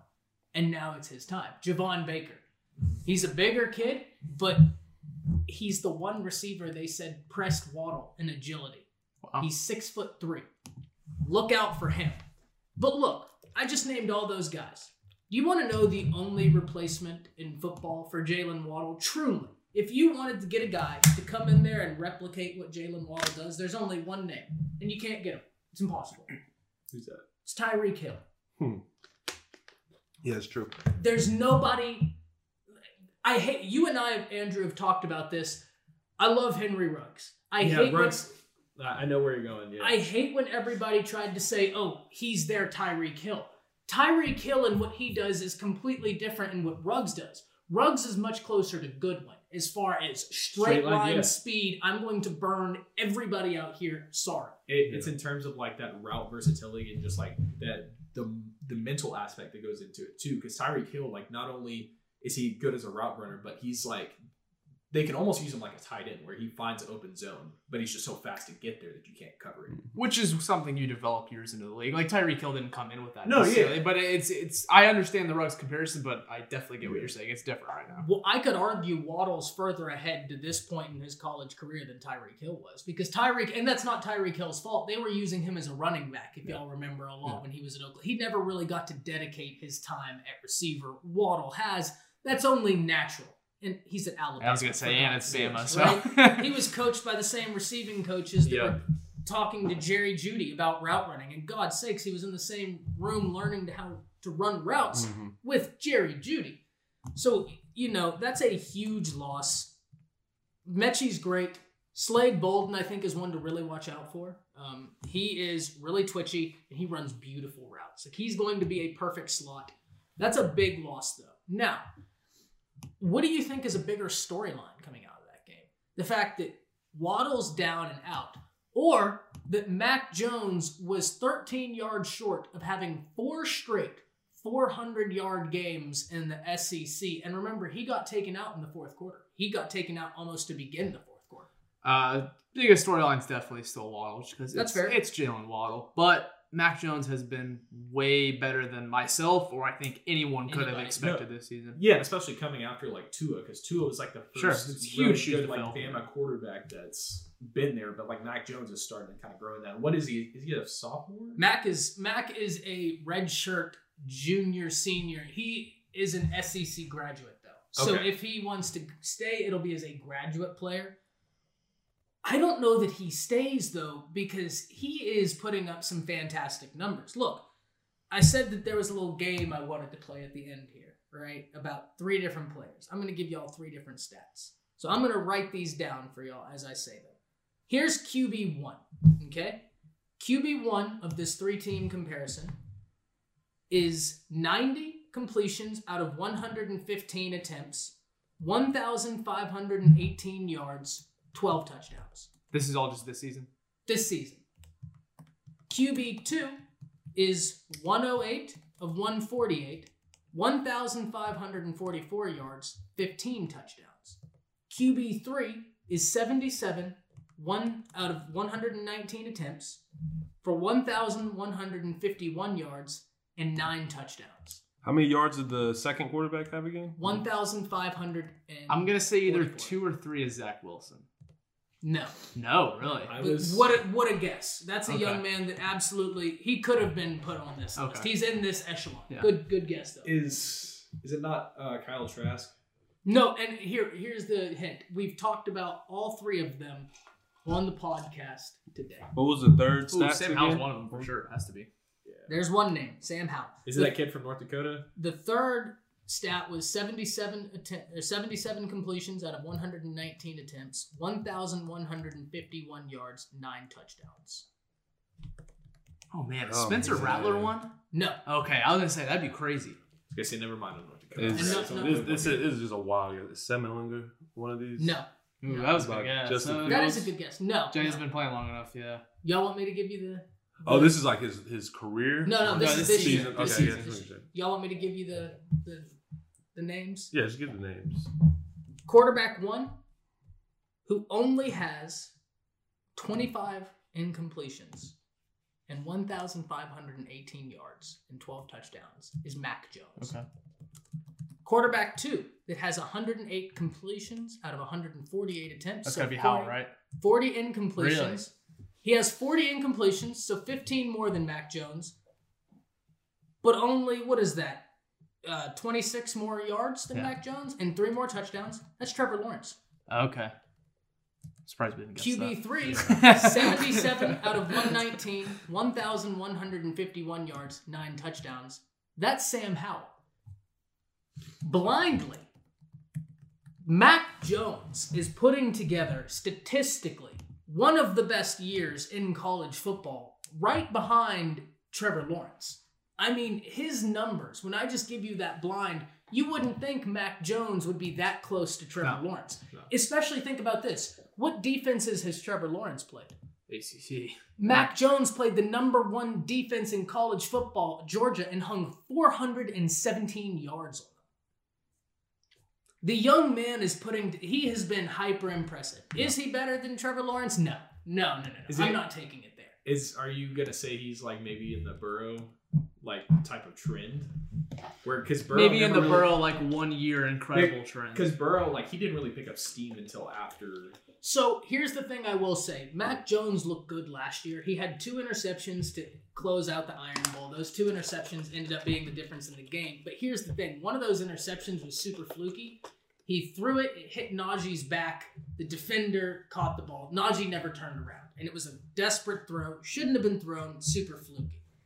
He was good last year. So I think it's a little bit more than the Burrow thing, right? But I don't think he's got the upside of Burrow. I think he's an incredibly intriguing quarterback who I think is playing his way into high draft pick contention. Because out of all the stats I just gave you, there's another one that is just as absurd. Let me see this. Okay, here we go. On passes 30-plus yards downfield, Mac Jones' completion percentage on them is 79% on 30-plus yards downfield. That's number one in college football. He has 588 yards in that stat. That's number one in college football. And 5 touchdowns. One in college football. The young man is playing at a higher level, and we haven't even begun to talk about Najee Harris, who is running his way into Heisman conversation. It hurts because Etienne is here this year, right? And Lawrence is here this year. Yeah, you just can't do it this year. I get it. But this Bama team is coming together. The defense is looking better, right? Here's the part I'm disappointed about with the defense. I want to get y'all's opinion on this. The defensive front isn't great. They're not generating a lot of pressure. The linebackers are getting picked on for the most part with running backs out the backfield and tight ends. That's been the two areas that Bama has been just killed. Or when they try some funky formations where we have a receiver one-on-one with the safety, but that's usually just some fluky play calling timing. But the secondary has been really good. Pat Surtain, amazing. True freshman Malachi Moore maybe had the play of the game. I don't know if y'all saw it. The running back ran to the left side. It was a left side stretch. Josh Jobe makes contact originally. Malachi Moore comes in, makes contact, strips the football, picks it up, touchdown. That's a freshman playing on a Nick Saban defense. He's great. Where are y'all at with Bama's defense? Because I know they got flushed by Ole Miss. And I think a lot of it is like you were talking about, the defensive line and linebackers. A lot of their talent went to the league. And they obviously had Quinnen Williams. They had Quinnen Williams, Deron Payne, Reggie Ragland, Reuben Foster. Yes, like you're maybe it's just that they don't have that next guy there yet. But I can't remember the guy's name. There's a defensive end on Alabama's roster that they're saying Will Anderson. Yes, yeah. I did a video on him. He's freakish, right? Like Bama hasn't been generating a lot of pressures on paper or sacks, but if you watch the game, they're making the quarterback very uncomfortable, and the secondary is good enough to hang on just long enough for the front to make them uncomfortable, and that's when our linebackers get picked apart with the tight ends, the running backs out of the backfield. I'm hopeful, right? I don't think that there's much more of a test.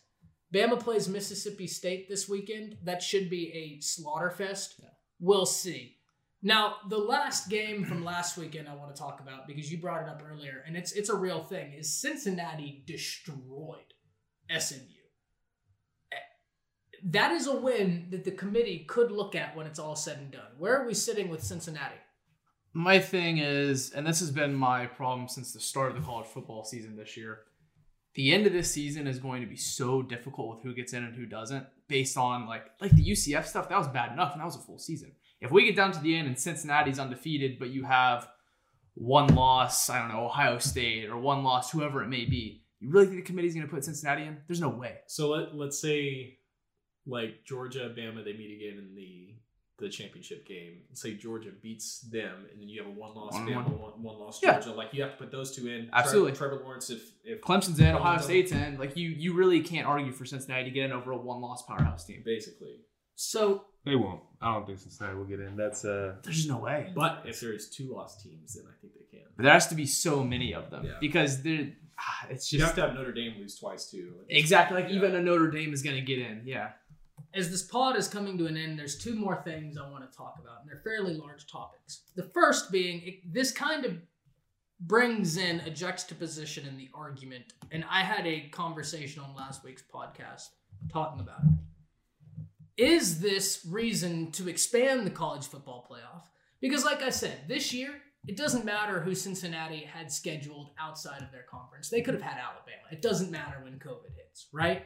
This year, a BYU, they could have had Georgia scheduled, but it doesn't matter when COVID hits. You have to play who's in your conference. So you can, but it's a bad year to penalize someone just for that.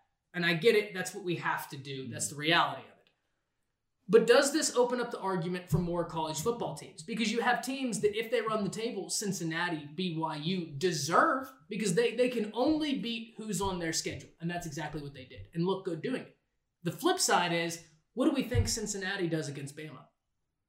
Yeah, that's why I'm saying the one-loss teams get in over it, because the committee's not going to put them in there. I mean, Notre Dame, Alabama was bad enough in 2013. That was Notre Dame. Granted, that was the BCS era, but it's going to become the same situation where you put them in there and it's going to be a slaughter that no one wants to watch on that high of a level. And it's like you can expand the playoffs to maybe, let's say, 8 teams. You double it.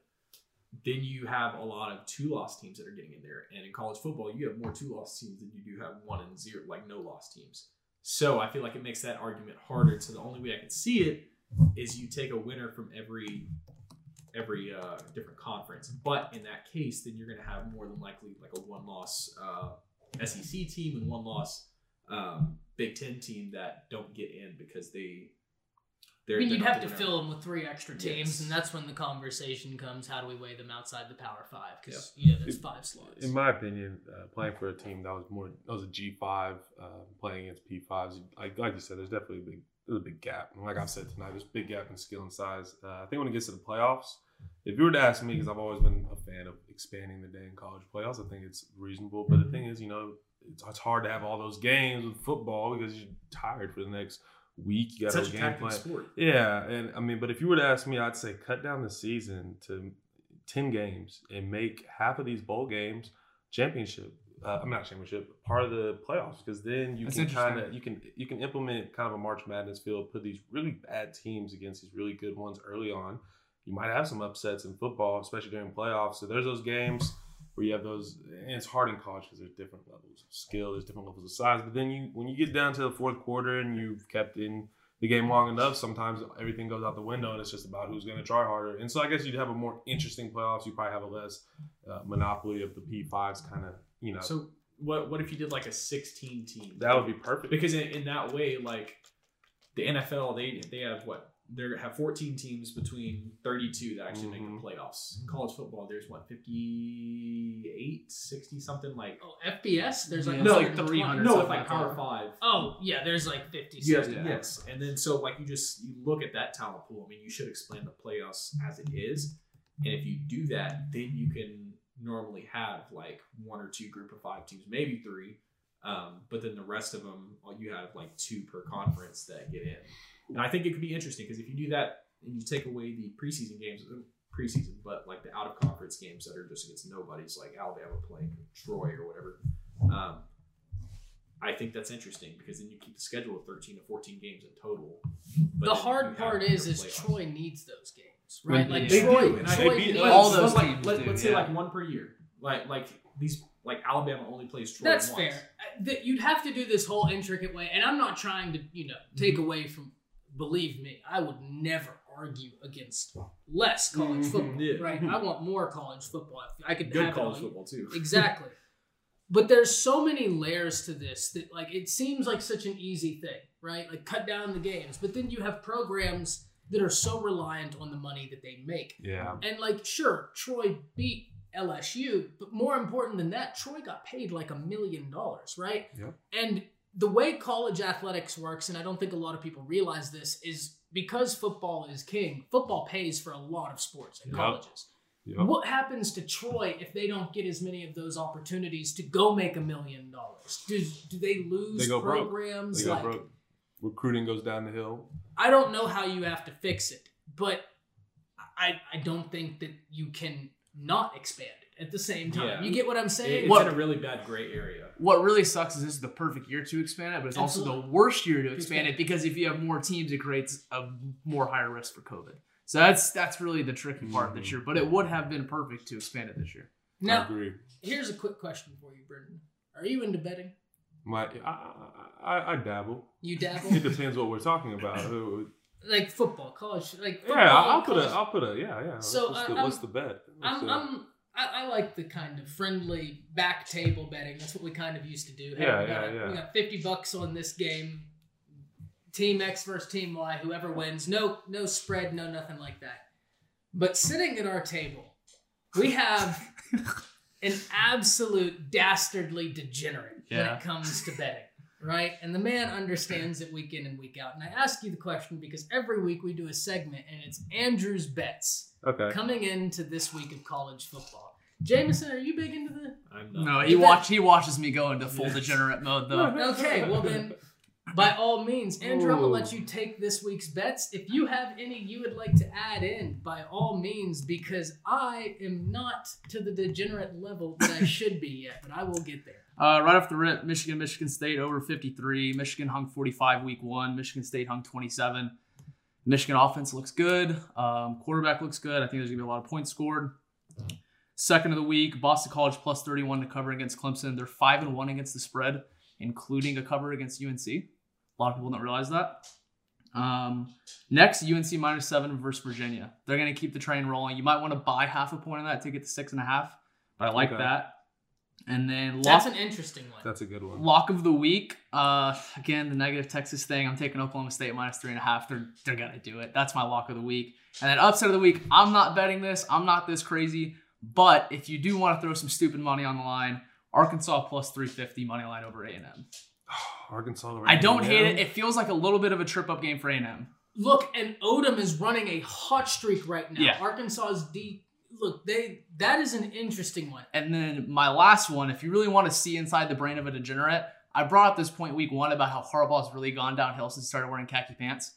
Last week was the first week since the 49ers era he has not worn khaki pants. What happened?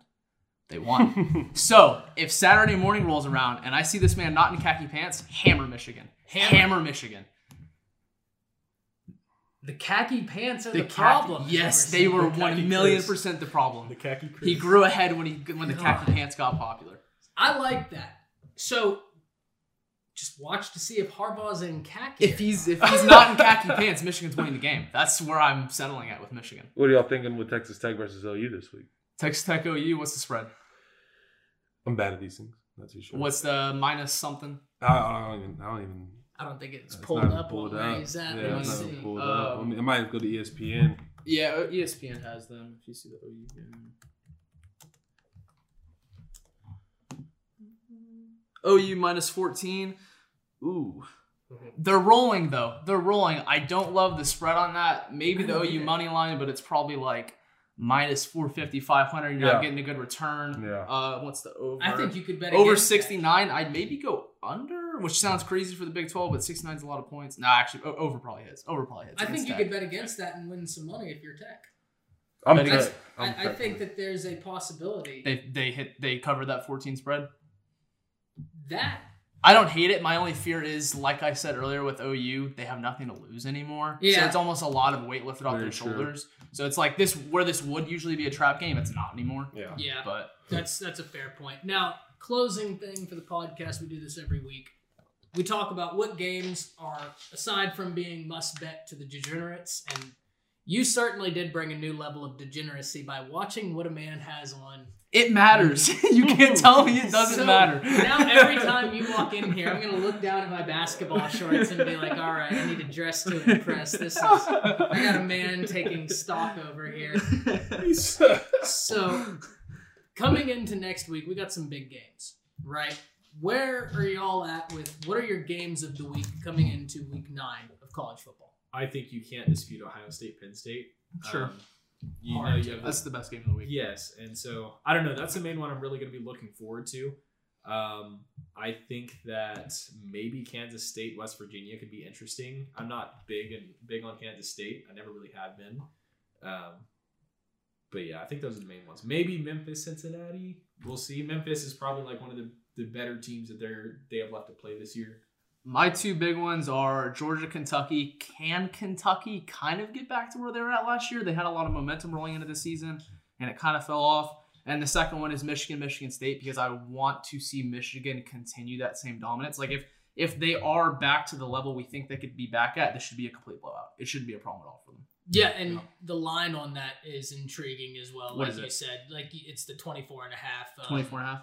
Michigan 52-point over. That's what I'm saying. They should easily dominate this game if they're at where they should be. Yeah, I like that. So I think we'll learn a lot I'd about have to favor the Big 12 this week. I really do like both the matchups because I think they have a synonymous feel with Oklahoma at Tech and Texas at Oklahoma State because I feel like these are two ranked teams that we don't know if they're going to be able to hold on to that ranking, especially with Oklahoma.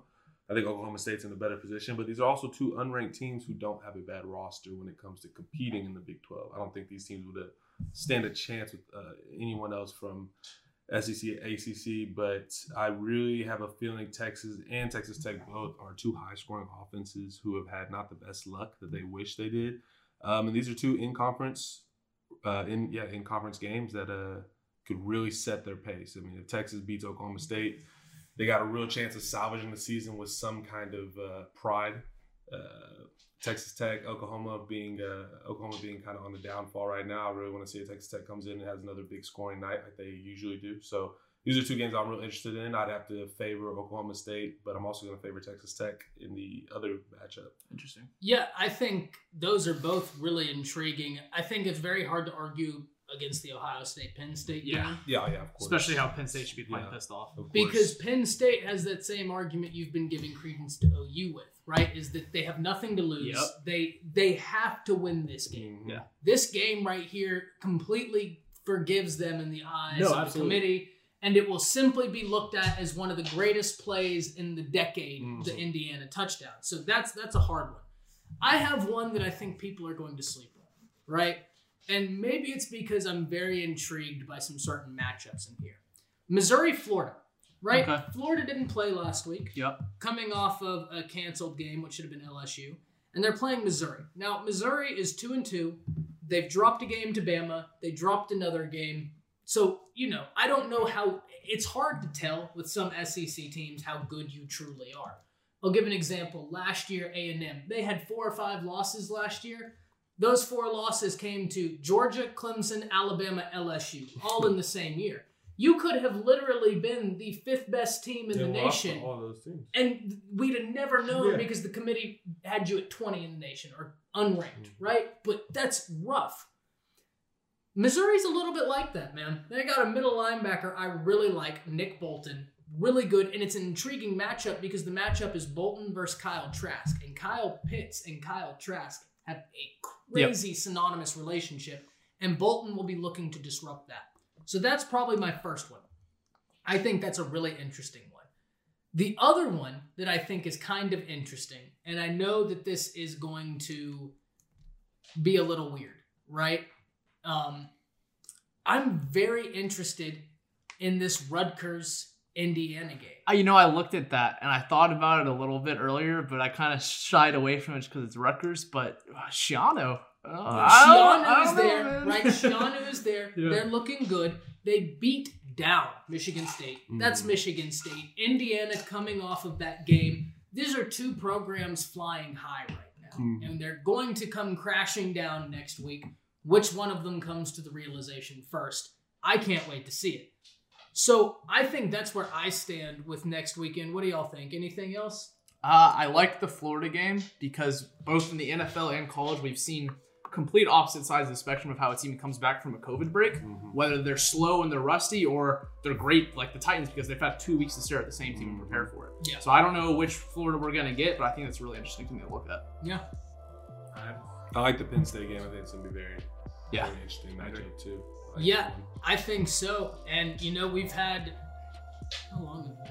We've been going for almost 2 hours, so that kind of shows you about where we've been all over the place with this one. So, Brendan, it was great having you on. Well, great. Thank you for having me. It was a lot of fun. Yeah, I think we'll have to get you on. I mean, you're in Denton. Oh, I'd love to. Yeah, I stay out here. I would love to do it. We'll have to get you on a more consistent basis. Y'all, for the first time, we got the 3 of us in here at the same time. Yes, sir. So it's been a pleasure. This is episode 3 of College Football Unmasked. I'm Ty Hayes. Sitting beside me, we have Jameson White. Andrew Martin. Brendan Weatherspoon. And it's been a real pleasure to be with y'all. We'll see you next week.